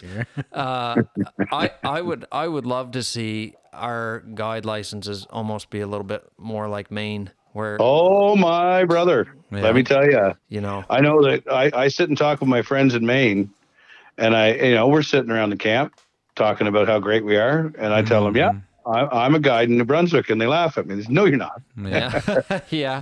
I mean, it really is like it should be I'd more love than to what have it it. is. I mean, I'd love to have it be something that we're talking a badge on your chest, boys. Like, definitely. Yeah, no. Like, to be a Maine master guide is a mega achievement. It sure is. Like you've done something. No, you're not. I'm on record as saying I want to raise the bar about what that means. Now, you know what? If you want to have a category where, you know, you're just a fella with a guide license that wants to take family members or something. Yeah, not opposed to having something out there that'll accommodate that. But for those of us that want to raise up and say that, you know, we're a step above. Yeah. Yes, sir. No, sign me up. Yeah, like I'm full on, and I know that there's a lot of people that. Well, I know Julian and them in Nova Scotia, their guide license, like they had to go for 2 days for a course, but that sends them. And maybe you know more about it, Mike, but he's good to guide a lot of different places. With that. Yeah. No, listen. You're talking a language that I'm picking up. That for sure, and I think that that conversation started. You know, I've met with the Professional Outfitter and Guides Association. You know, we all feel like, and I'm all about raising the bar anyway. Right. No, this goes right back to the fact of when I talk about if I can do anything that dispels that stereotype of us just being bohonks running around shooting road signs, I'm going to do it. So because that's one thing for me personally. I pride myself in. I pride myself in being just a good outdoorsman with outdoorsman skills and ability. If shit goes sideways in the middle of the nowhere, I can take care of myself. We'll be okay. We'll be okay. In the Yes, event yes, something yes. happens. You know, when somebody comes to hunt with you, you didn't get your license out of Yeah. a cereal box. Like That's right. you're a woodsman. They you can know? be Yeah. confident in knowing that they're coming with somebody that Yeah. knows what they're doing. Yeah, so it would be cool, and I don't know what that looks like. Whether you adopt something from another province or that's you know the ins and outs of that a little better. I do. I mean, we could have a whole other podcast on that, but jurisdictional scans are taking place. We're looking to where it's done in other locations. We're looking at what that would look like, specific and tailored to a New Brunswick situation. And you are talking something that I agree with 100%, and I'm in the midst of working on. So Yeah, That's awesome to hear. That's good to hear because again, that the waterfowl part of things for me, with only being able to guide 3 people, and then if you got 6 people, you have to have another person there. And it's not. And if you got 6 people, that's perfect. But what if you got 4? Right. Yeah. And that's what I run into. Like, I got one group, or if I got one group that's coming, and I got 4 guys, well, I have to pay a guide a complete week's wages to guide one person. yeah, your margin starts to get pretty thin doing that. Yeah, like, I mean, I'm losing money if he's not guiding 3 people and I'm guiding 3 people. Then I'm losing money. Yeah, And I mean, fortunately, I think I've got all groups of 6. I'm pretty sure there's one I'm waiting for, but I mean, last year I didn't. But you know? and in that instance, like to be fair, like if you need help and you need to hire somebody, regardless of the numbers of guys, you do so. But the the ability to be able to go and any place else with we'll say birds across the country, like they never even looked at it. Again, it's just finding obstacles to our sport and removing them. Yeah. And I mean, like PEI's laws are different than Alberta's laws, like in Ontario's laws. Like when I guided in Alberta, I wasn't allowed to shoot as a guide. I couldn't even shoot that same day. Like if they came and hunted with me and then they left, they were gone on the plane, and I was just standing around twiddling my thumbs in the afternoon. Like I still couldn't go.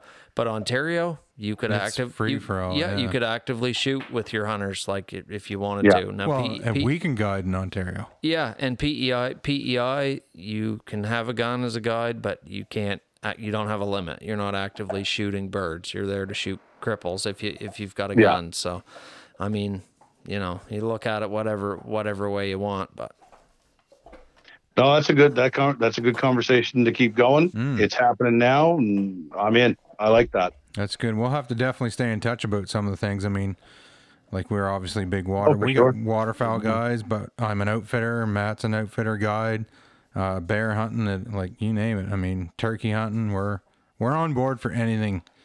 That's right. We're willing to give our input for whatever it's worth. Well, and at one time that industry was huge. Yeah. Here in this province. I mean, our premier knows that his family were outfitters. My grandfather worked for them down there. They all lived in the same community. There's nothing I'd love to do more than quit my day job and be an outfitter. And I mean, we're all about we have what we have to offer in this province, and it's an outdoor place. Yeah. Right. So. Friggin' right. Yeah. Well, you're talking my language. 100%. Yeah. So. Well, that's the thing, man. I mean, we've always pretty much been on the same page for many, many years. So it's good to actually get you on here and talk about it. Yeah, this is great.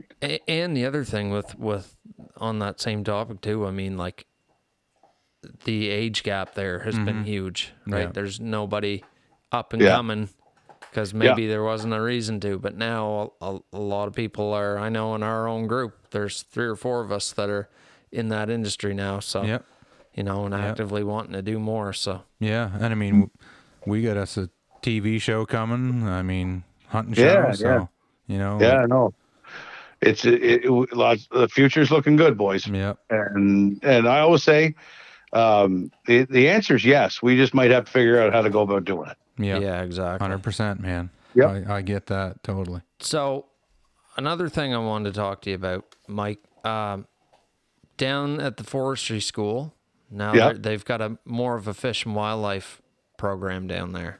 Yep. So I know like Rowan was talking about maybe he's got a couple of years left of school, and he was talking about he's really thinking that he might want to be a biologist. Yeah. Okay. And he was thinking about going down to the college because there was somebody. Was there not somebody that came to the school and? Yeah, we had a career fair, and there was the college had a dude that come, and he put up a big stand, and they had pamphlets and stuff saying how much it'd cost and some of the stuff we'd learn, and like 75% of it's outside or something like that, and a bunch of it's in little bits in the classroom. You learn like, the trees and stuff, and just everything you'd have to know with forestry. And then if you want to branch off from there, you can go to UMB and you can get like your master's and stuff in science and things like that. Yeah, no, absolutely. So I don't know all of the answers on how you transfer over, what goes with you, what you need and stuff like that. But I do know that there's expansions on course material there. Yeah, like it seems, because I know friends of ours, Jason and Sarah McLean, they both went to the forestry college, and they didn't, at the time, they didn't have the fish and wildlife program there. And I remember when I graduated, it wasn't there either. But now it's kind of going that way. So I wondered if that was something that your platform as a government was like, hey, we need to get more people into fish and wildlife in this program because there's going to be more opportunity in this province, or whether that was just something that the school as its own entity brought forth. Yeah, indirectly. I mean, because there's never been so many opportunities, or there's never been so many things that are moving in the direction to create opportunities. But the college comes up with that stuff independent of us. I don't influence curriculum or anything like that. Right. I just make sure there's lots of ways that people can make a living in the industry. Well, yeah. And then the university comes up with additional programming to meet that need. It looks like, that's what I was thinking. It looks like there's going to be, with you and at the reins, I mean, it looks like there'll be a lot more opportunities for jobs in that department where it's really being focused on and worked on. So. Yeah, and the college, I mean, it's their job to be receptive of where things are going and where the opportunities are, and nothing make me happier than 10 years from now see that this work is putting 1,000, 1,500, 4,000 more people to work in our realm. So yeah, especially in the fish and wildlife sector, you know what I mean? Forestry is always seems to have been like a definite push. Like I know a guy that I was a pipe fitter with works for DNR as a forestry tech and whatnot. But I'd certainly like to, as we talked about before all the way through this, it always seems like fish and wildlife kind of takes a back seat, and it would be awesome to see well, some of the stuff we didn't talk about tonight, but we formed a committee that didn't exist before on species at risk in the province. Oh yeah. Yep. That's a good deal. Listen, it's pretty exciting because we've employed identification and mitigation strategies on over 50 different species that are at risk in New Brunswick. That's just in the last couple of years. Wow. That committee didn't exist, and we formed it. And then when you put the Crown Lands and Forest Advisory Board together, there's going to be a lot more conversations that start identifying stuff that needs to be done with boots on the ground, right? So absolutely, yeah. That takes biologists and jobs, and and it keeps, like my wife Lori, she had said, that keeps people in the province. Absolutely, because they're good jobs. They pay well. We're the one of the consequences of all this stuff is that we're creating opportunity in our business that we love. Yep, exactly. Yeah, and that's a big thing. I mean, like again, going back to Rowan, like I mean, there's only so many opportunities in this province for specific types of biology jobs like that, and like exactly like you say, the more that we talk about this stuff, and the more that we dig into this, and the more that we say, hey, there's a need here, let's get a committee going, and then you start to dig into it and say, geez, we've really been missing the boat. We need to get some more eyes on this and some more boots on the ground. Well, geez, before you know it, like our province is a leader in a lot of this stuff. And a good example of that in the United States is, besides the United States Fish and Wildlife Service, Pheasants Forever and Quail Forever employ more biologists than anyone else in the entire country, other than the actual government. Yeah. Yeah. They've got over 300 biologists on payroll. Yep. It's And I know crazy. Ducks Unlimited is like that too. Yeah. They've got a couple biologists Yeah. in the province. I don't know about CWS if I'm not sure. they're pretty quiet down Yeah, there. they are. Really. Yeah. They really are. You don't. I think they're kind of understaffed on their enforcement or whatever, and you don't see those guys. I pretty much know where they spend most of their time, but Yeah. Oh, and just you mentioned something that made me think. Not that I'm speaking officially in any kind of announcement or whatever today, but pheasants might be an interesting thing to watch in New Brunswick here over the next little while. That's so. something I've talked to you about. Yeah. Yeah. I've also heard rumblings of that. There may be or may not something happen. taking place there. I've got a dog that would love to chase pheasants, I or have, several. Have gun, have dog, will travel. Yeah. Mm-hmm. Absolutely. Yeah. Yeah. No, So- there might be a couple things going on. There might be a few things taking place Well, there. yeah. I mean, Is there anything you can talk about unofficially that you got in the works in the wildlife department, or what do you got going on? Any announcements? my staff hates when I do stuff like this. When I do a podcast, they just quiver because they know that we're the only ones that listen to the podcast. You're safe. And like 5 other people. So Yeah, and 5 other people are yeah, so spouses. just between us. So just keep this to yourself, boys. Yeah. Okay. Yeah. There's something I'm trying to remedy, and I said it earlier. And now this is on a resident front, but there's only 3% of residents shoot the second black bear. Yep. Yeah. We got a problem. We got a problem with black bears. They're starting to become more of an urban situation. I like, and I'm not going to go through all the details here, but let's look at my track record. I like to reduce the red tape to enjoy the outdoors. Yeah. We can shoot 2 black bears now. Wouldn't it be easier if you could just shoot if you bought your bear license and you had your 2 tags? Right. Yeah. Makes sense. I'll Right. tell you what, I got a whole list of Americans that would love to come shoot one. Well, and if we can again, let's walk before we run. Yeah. But if we can make that work in New Brunswick, and of course I won't do anything that's at the detriment of the resource, but For sure. But with 3% of residents shooting black bears, we're not addressing the issue. That's the thing. That it just and for us, like we're sitting here going, we've hunted bears for I don't know how many a long 20 lot plus. a lot of years, and we're like, man, the opportunity to shoot trophy black bears in this province, if you want to put the time and effort in, Yes, yeah. like you could damn near do Well, it every other year. I only easily. had 900s in last year because it was our first year, and I think 3 of them actually got Pope and Young bears. Yes, Yeah, sir. yeah. And I mean, you're talking traditional archery too. Recurve We have shooters. world class now. I was talking to some folks. That are in the outdoor TV industry, and I mean, incredible folks. You're talking to some now. Yes. Yes, exactly. And I mean, folks are doing outdoor TV in New Brunswick because, despite what you might read on Facebook, we got some world class species to We do. Yeah. Definitely. to come We've here got with. And world then class hunting. Period. Yeah. we do, and then you add the new species in the form of turkeys. You throw in the pheasants. You throw in the ability for once we get to the non-resident spot. Like we're going to become a force to be reckoned with here. So. Well, and the thing about the turkeys, when you mention the new species being the turkey, like when I was down in Alabama training dogs, like those guys are turkey hunters, and they would travel here purely to be able to shoot a turkey from New Brunswick. Yep. Exactly. I've shot a turkey in every state and every province. Yep.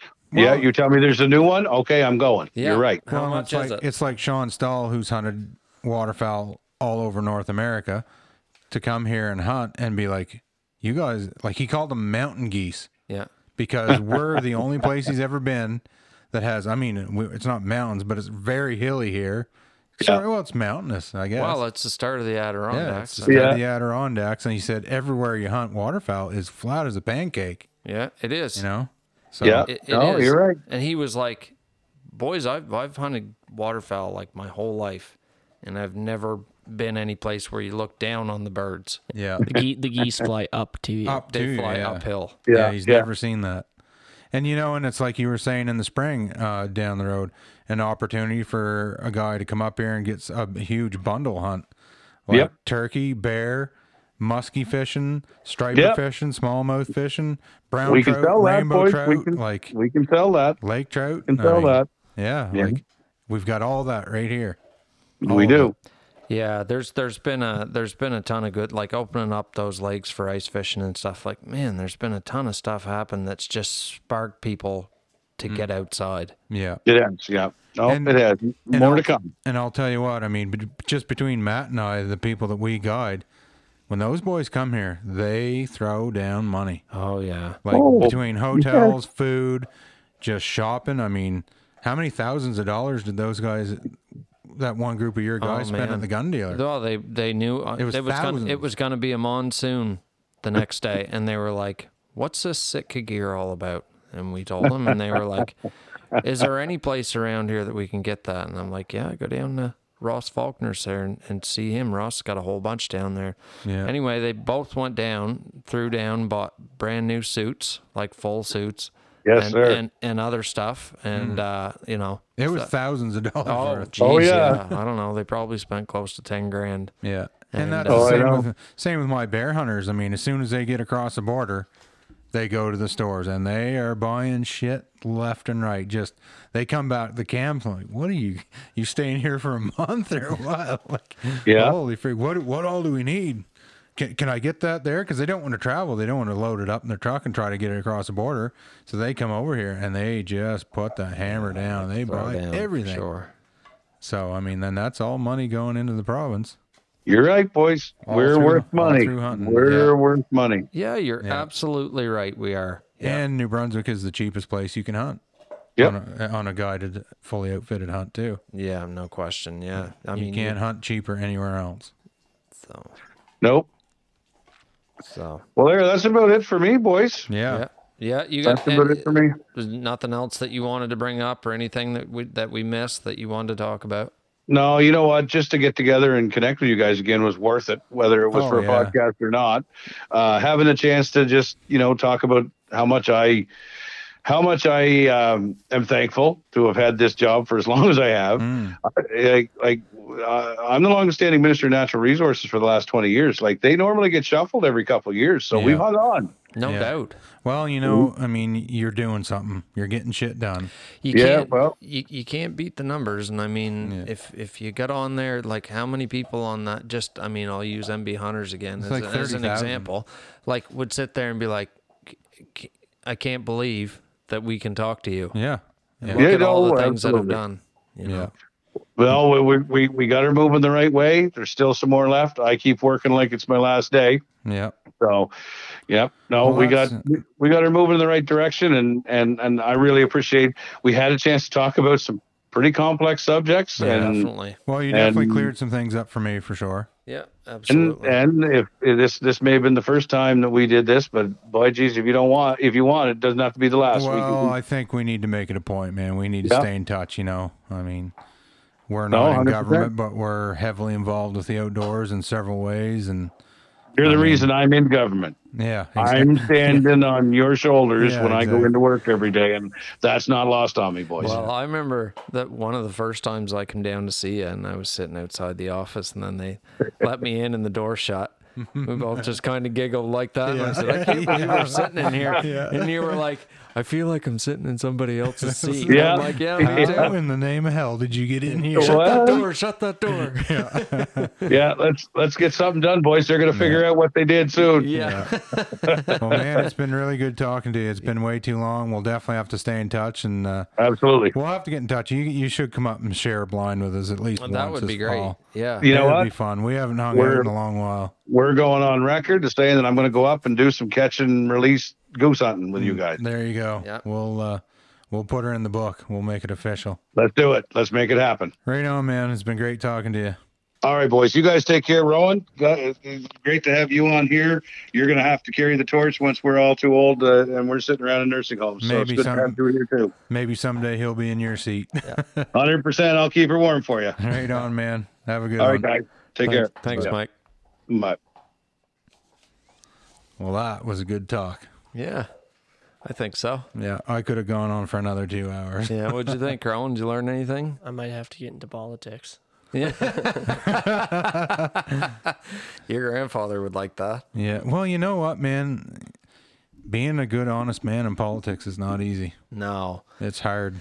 Well, because when somebody comes to you with an issue, you want to say, "Yeah, I can help you out." Yeah. Yeah. You want to help everybody, but But the thing that's different about Mike is that he's a little more open and honest about things. I mean, you can't. Yeah. He's right. I mean, you can't say to Irving, "You're done." yeah, you can't do that. You I can't mean, go up the road here to you're Blair Young crazy. and say, "Blair, you can't put pesticides on your Yeah, potatoes anymore." if you say that, you've bankrupted that farm. Yeah, he's done. You can't do that. So forget about it. You know. And I mean, if you shut down the lumber industry in New Brunswick, I mean, the province is done. Yeah, It's bankrupt. that's our natural resources are where we make our money. You know. Yeah, and I mean, we're not going to draw in other businesses, other industry, because we got the highest freaking tax in the province. Yeah, So that's right. You tapping out, Lori? Lori's had enough. Oh, it's crazy hot, Isn't it? I can't. My hot flashes came to this. Hey, take him upstairs and close the gate and open that door over What there. the fuck was that upstairs? I thought he was dying. I don't know if it was him. I don't think it was him. It sounded like a person growling. Like I thought there was somebody. I I think it thought it was was like, ah. I don't know. I don't think it was him. I went upstairs and he was like, The look on "Hey." your face, I was like, Yeah, I was like, what the hell's going on? But I mean, he was just happy. Was that when I got home? No, it was right before. I'm like, what in the hell? Well, he thought I thought sure somebody was dying. I don't know if it was something on his end of the phone or what the hell. that It was. must have been because it was just a couple. Just Yeah, it's like loud. shit. I mean, we heard it through our friggin' headphones in the He's conversation. dying. Ugh. What is that? I was like, maybe it was a side hill gouger. I don't know. Yeah, I don't know. But friggin' no, that was good to talk to him, man. It has been, geez, we're bad at not staying in touch with people. Like, we need this. Well, Was I hate good. that too. Like you talk to him, and then it's like, if he's been in there for 5 years, it's been 5 years since I've been down there Oh, I know. to shoot the shit with him. I know. We Where need does he to- live? He lives in he's down in Albert County. Yeah, down below Moncton. So But his office is close. yeah, I think so. he's still Isn't the Minister of Natural Resources, doesn't he have an office in Fredericton too? right in that he's right in the university. Yeah. He's right in the forestry complex. Yeah. Yep. Yeah. Yeah, we should roll in just- there sometime. And just roll in there. Yeah, call We're us looking for the right honorable icon. We're pissed off. Shit. They wouldn't know what to think of us. Well, they probably think about Roll the same around thing in they a thought of spruce him. tree and put on our plaid. And start protesting in the parking lot. Yeah. They wouldn't know what to think about us. But you know what? He's in government now, and he was us when he started. They probably like, who in the hell is this There's a guy? couple of men downstairs. He's wearing leaves on his pants and shirt. Honey, there's sticks and leaves on his shirt. Yeah. What is this? There's a real life outdoorsman. My goodness, he smells like cedar. That's what my soap smells like. Yeah. Do you have a double bitted axe? Look. But I mean, it you know, and that kind of clears that, like, because I don't know, right? I'm sitting here thinking, like, man, if we're trying to regenerate trees, like, I understand that spruce and those softwoods and stuff like that, and the maples are gonna come up, but like, what about not bearing trees? Yeah. But I mean, I'm not a scientist, right? That's from me on the outside looking in. I'm like, Yeah. well, if it works in New England, maybe I don't see too many of them in Maine. Maybe they wouldn't work here, but Maine fucking flattened their forest. Yep. They did, Yeah, they and did. that's why they came here, because they were like they decimated their They woods. destroyed it. And their game populations Yeah. were way down, so that's why they started getting on the trains and coming to New Brunswick, Yeah. hunting with Arthur Pringle and Yep.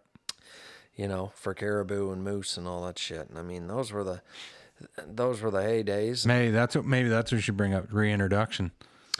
But but when he's talking about that, like, Guides and Outfitters Association, like, I don't have any stake in that. Do you? Yeah, I get the emails. Do you? Yeah, but I mean, I don't know how much pull they have, like, or what they're doing. See, but It's old guys that are in it that I know of. I don't know what they're doing. I mean, I get the emails, but the thing about it is you can't lobby government unless you're an association. Yeah, right? yeah, you Like gotta that's be when an he was association. when he's like the New Brunswick Wildlife Federation and the Trappers Association, like and the Guides and Outfitters Association, like we don't make organizations like that anymore. You No, know? we And don't. that's all those people. but that's what those organizations need is young bucks like us to step up to the plate. Oh, because it's And- guys like fucking Dale Clark that are running it. He right? was the president, yeah. Yeah. I think he stepped down recently, but No, good for him. I mean, Probably Alton should. Morrison was on there, and he was like friggin' 80. Right, He was vice president. Like, right. I mean, God love him, but I mean, we need some. Do they even young have blood in a there. like? Do they even? There's a website. Yeah, they got a website, but Well, it's- geez, he not just said that we gave him money to put on an executive, like somebody that's actually going to be able to put some of this shit Yep. in digital form for them. Probably is Like, probably what he was and that's thinking. the thing. I mean, they're fighting for outfitters and guides in the province, but I don't know how far ahead they're getting. And I mean, I feel pretty fortunate. I mean, I'm able to just go right to the top. And I mean, I'm a squeaky wheel, so you get the grease and we just got to keep working and bringing up these topics that we feel are important and just keep on egging them and poking them and offering good, reasonable solutions. Well, And they'll listen. And again, the thing about it is, I mean, there's the website right there. I mean, like you get guys like Dale Clark in there as the president of that association.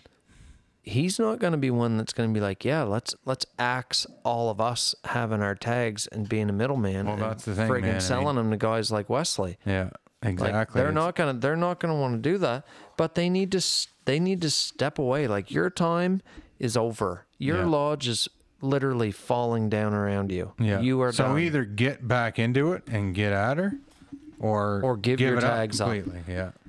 Give I mean, your tags up. I'd buy him out. let's restructure this and make this bring everybody, because there's other outfitters, and get everybody people- together well, and be there- like, hey, your bear hunt is worth more than $1,000. Yeah. Like, Yeah. Well, and that's another issue here is, I mean, we're dirt cheap to hunt because if you put your price up, well, geez, everyone else is only this much. yeah, and I don't. Well, everyone else in every other province and country or state in the U.S. and Canada is double this. Yeah, and it's all about. I say this to Ryan all the time. I'm like, it's all about clientele. Yeah. You know what I mean? Guys Yeah. from the South Shore of Nova Scotia have money. Yeah. They spend money on things. Yeah. They own snowmobiles. To There's no- drive there's no- 9 hours to go snowmobile. There's no snow there. Yeah. They take 2 weeks, load them in a trailer, go to Drive Quebec, 9 or 10 hours or more. and they snowmobile their ass off for 14 days, and probably get more snowmobiling than anybody here. Mm-hmm. But they've got money to do that. Like Yeah. those people are able, and Yeah. that's the type of guys that you need, right? Like Well, there's it's like the hunters that come up here, man. I mean, like they got money. They and got they throw money. her down. yeah, they damn So right they will. We just need to. And guys like Pete Stoddart, like he's in there pushing for that. Like, you know, And another thing, other provinces like Newfoundland gives money to outfitters to go do shows and stuff. Oh, They'll yeah. give them money to put a wrap on their truck or advertising. Part of and stuff. tourism. Yeah, like it's yeah, but like that stuff when I'm looking at that guide and that's outfitters. something I should have brought up. Yeah, but I mean, those are like, I mean, simple things like the guide licenses. Like it's a joke. I know. Like It is. You would start to weed out some of those guys if you said, look, you got to actually be somebody. You got to know wanna what you're get a doing. fuck- You got to wa- be an actual outdoorsman. Yeah, you want to get a guide skilled license. woodsman. You want to be a master New Brunswick guide. Like, you got to have this, and we should have stuff like We that. should, yeah. We shouldn't be the same badge as the fucking guy down the road who can't even barely write his name and pass the test. Like that's not Yeah. the way that it should be. Yeah. It should know? be something. It's It's just like he's like with the moose hunting. I mean, you'd have every 90-year-old grandmother applying because there's nothing stopping them. right. Well, anybody can. If you can read the hunt, trap, in the fishing book, I mean, you can get a guide license basically. Yeah. If you can remember 80% of it, you're good to go. But yeah. Good talk. Good talk, boys. Yeah. We'll have to do her again. You know, I'm looking at for sure. Looking at these outfitters. Adair's Lodge. Adair's Wilderness. Betts Kelly Lodge, you know. And I don't even know how up to Cherry on date that top. is. I have no idea how up to Country date that is. Haven, Crown Point Outfitters, you know. I think I said a total of 30 words this time. That's pretty good, man. You're quite talkative. Don't ever, when you're here doing a podcast, Rowan, if you got something to say, just cue yourself in there. You just got to talk, man. That's how we roll. We just, if you want to say something, start going, Did you have things that you wanted to say that you didn't? I hope not. Not really. There was one thing there, but About I was gonna mention like different things. Like he kind of touched on it with the youth hunters, but it was like deer hunting and stuff. Like next year, I'll be legal for small game, but I won't be legal for big game. I don't think to hunt by myself. is that 18? You got to be to hunt I by gotta yourself? be 18 to hunt by Yeah, myself. you can I hunt think. big game at 16. yeah, Yeah. but You got to be with a licensed adult. Or, yeah. Basically, if there's laws talking about shot sizes, like no lead shot over BB or nothing like that. Anything below that I can shoot. So basically, it's saying I can only hunt small game, and that's how they regulate it. Because you can't shoot deer with anything below lead shot of BB, like for example. So you have to shoot small game. Yeah. Yeah. That's what makes it legal. That's like what the legal age is talking about. But it also mentions stuff about like a miner's license. Like 15 is the miner's license. And you can't hunt alone with on a miner's license. And I'm not sure what your varmint license is either, because it mentions small game too. Yeah, I just got mine too. Yeah. I don't know. I don't pay attention anymore. What's that? The varmint licenses and like the ages and stuff. Well, I didn't know. One thing I didn't know was that the ice fishing license was bundled in with the Yeah. regular you can fishing buy it license. all. I was like, Yeah. when we went down fishing, I was like, shit, I didn't buy my ice fishing license, and I never said anything. It doesn't matter because I got all you guys there. Yeah. But I'm like, when he said that, I was like, fuck, what a good idea. Yep. Just get her all. And then opening up all them other lakes, like who wants to fish the same 3-4? Like when half the lakes are down here and Jason's trying to fish and he's got every Frenchman from up north want to fucking down here. All McKell's literally leaning on his shaft. Gotta come drill holes around him. all McKell's uncles down there. Yeah. Want, All my want to kinfolk. fish the bass. All my kinfolk are down there. Yeah. What else, Rowan? I think that was it. I was thinking a little bit about the guiding, like the ages of guiding, like 18, but that doesn't need to be lowered or anything. But there was also like the moose population, like it takes a while to get your moose license, like Yeah. 20 years, something like that. Now it's getting better though. I think they got Yeah. up to 9 years ish. Yeah. I think by the time you get to your 9th year, you got I forget how many names, and it's like 100% success in the draw if you even get that far. Yeah. Yeah, so that was good because I mean I did go 20 years to get my license the first time. Yeah. Well, I've only had it once, but that was 2017. So I'm due for another one soon. Yeah. Are we recording still? Yeah, we're recording. I think it's time to shut it off though. Do we have to do that thing for the sponsors, or are you just going to put the other part in there? Let's just thank our sponsors. And just say, I'll just thank them. We'll just say them, but I better write it down. Or I don't want to forget one. Yeah. So, Bignelli. Yeah, let's say that. Big Al?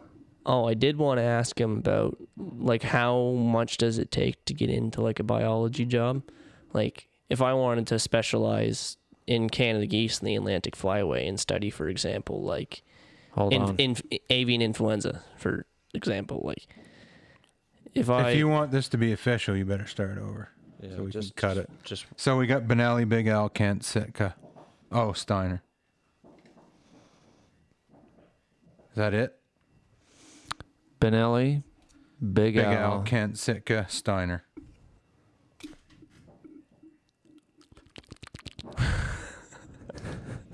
Maritime Dog Training, East Coast Calls. Okay. Marshall Milko Outfitters. Fuck yeah. Why wouldn't you? Yeah. Ain't nobody else gonna do it for free. Maybe somebody will hear it and it'll... Hey, man, look. Every time I put a post on, Wesley, and I go down through the likes, and I see every person that I can hit the invite button on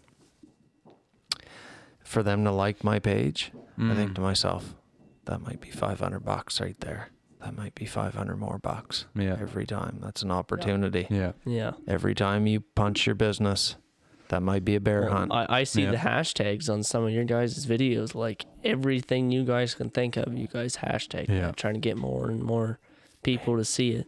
Yeah, man. Every time I do an ad, I'm like, all I got to do when I was talking to the Shitty Bill's Kate Media there, his sister-in-law, she's like, how much do you put on an ad when you advertise?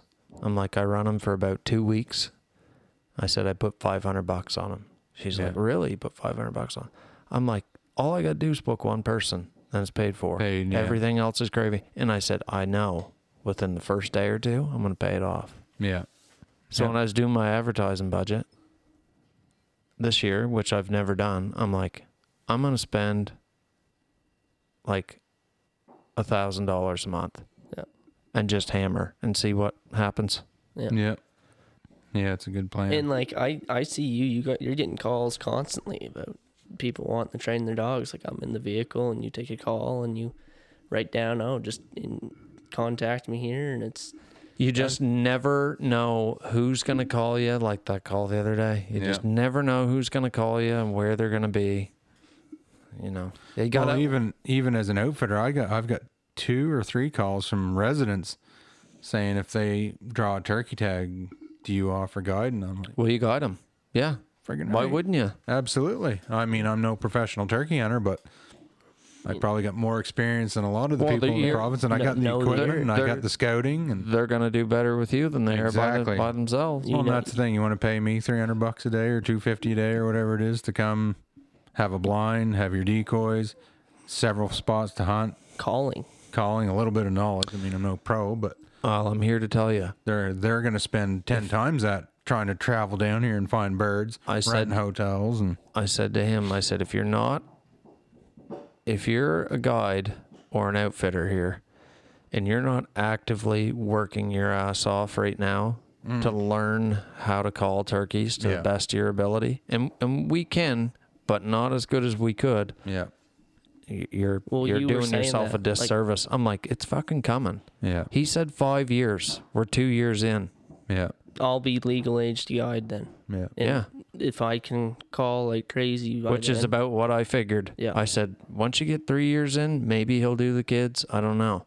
And then tonight he said 5 years. So Yeah. even if it's 5 years and then it's the kids, and then Yeah. maybe a year or two later, and then that drops. Because look at that. Look That's at how gonna much be- the population's exploded in 5 years. We've gone from Yeah. seeing the odd turkey here or there to like it's nuts. It's- nuts. well, they it's gonna- multiply by at it- least 10 every year. it's gonna probably be gonna do the huge. same as what we just saw in the last 5 years. Because a bighorn sheep is a bighorn sheep. Yeah. But the guys that want to shoot them, they want to shoot one here. They want to shoot one in Montana.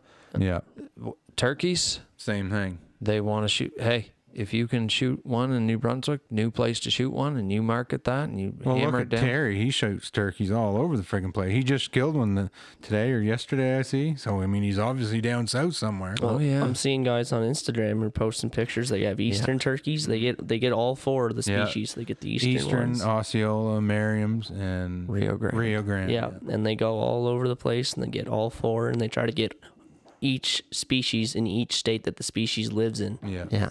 Merriam's, did Yeah. we say that? Yeah. I think so. And they go around and they go around and they go around. I would love to do that. when I'm like involved and immersed in turkey hunting, like It's all I want to do. it's all I can think I about. know. But I'm not enough of a turkey hunter yet to be like every time I see one, I'm like reaching for my call, trying to get him to Yeah. gobble. But when I watch it, like, because I like, what are they there? Oh, the Hunt in Public. Yeah. Man, their friggin' videos are awesome. Yeah, they are. I really like those guys. One thing I'd like to try if I get drawn or I like to get one of those, what are they, the scoot and shoot or whatever there?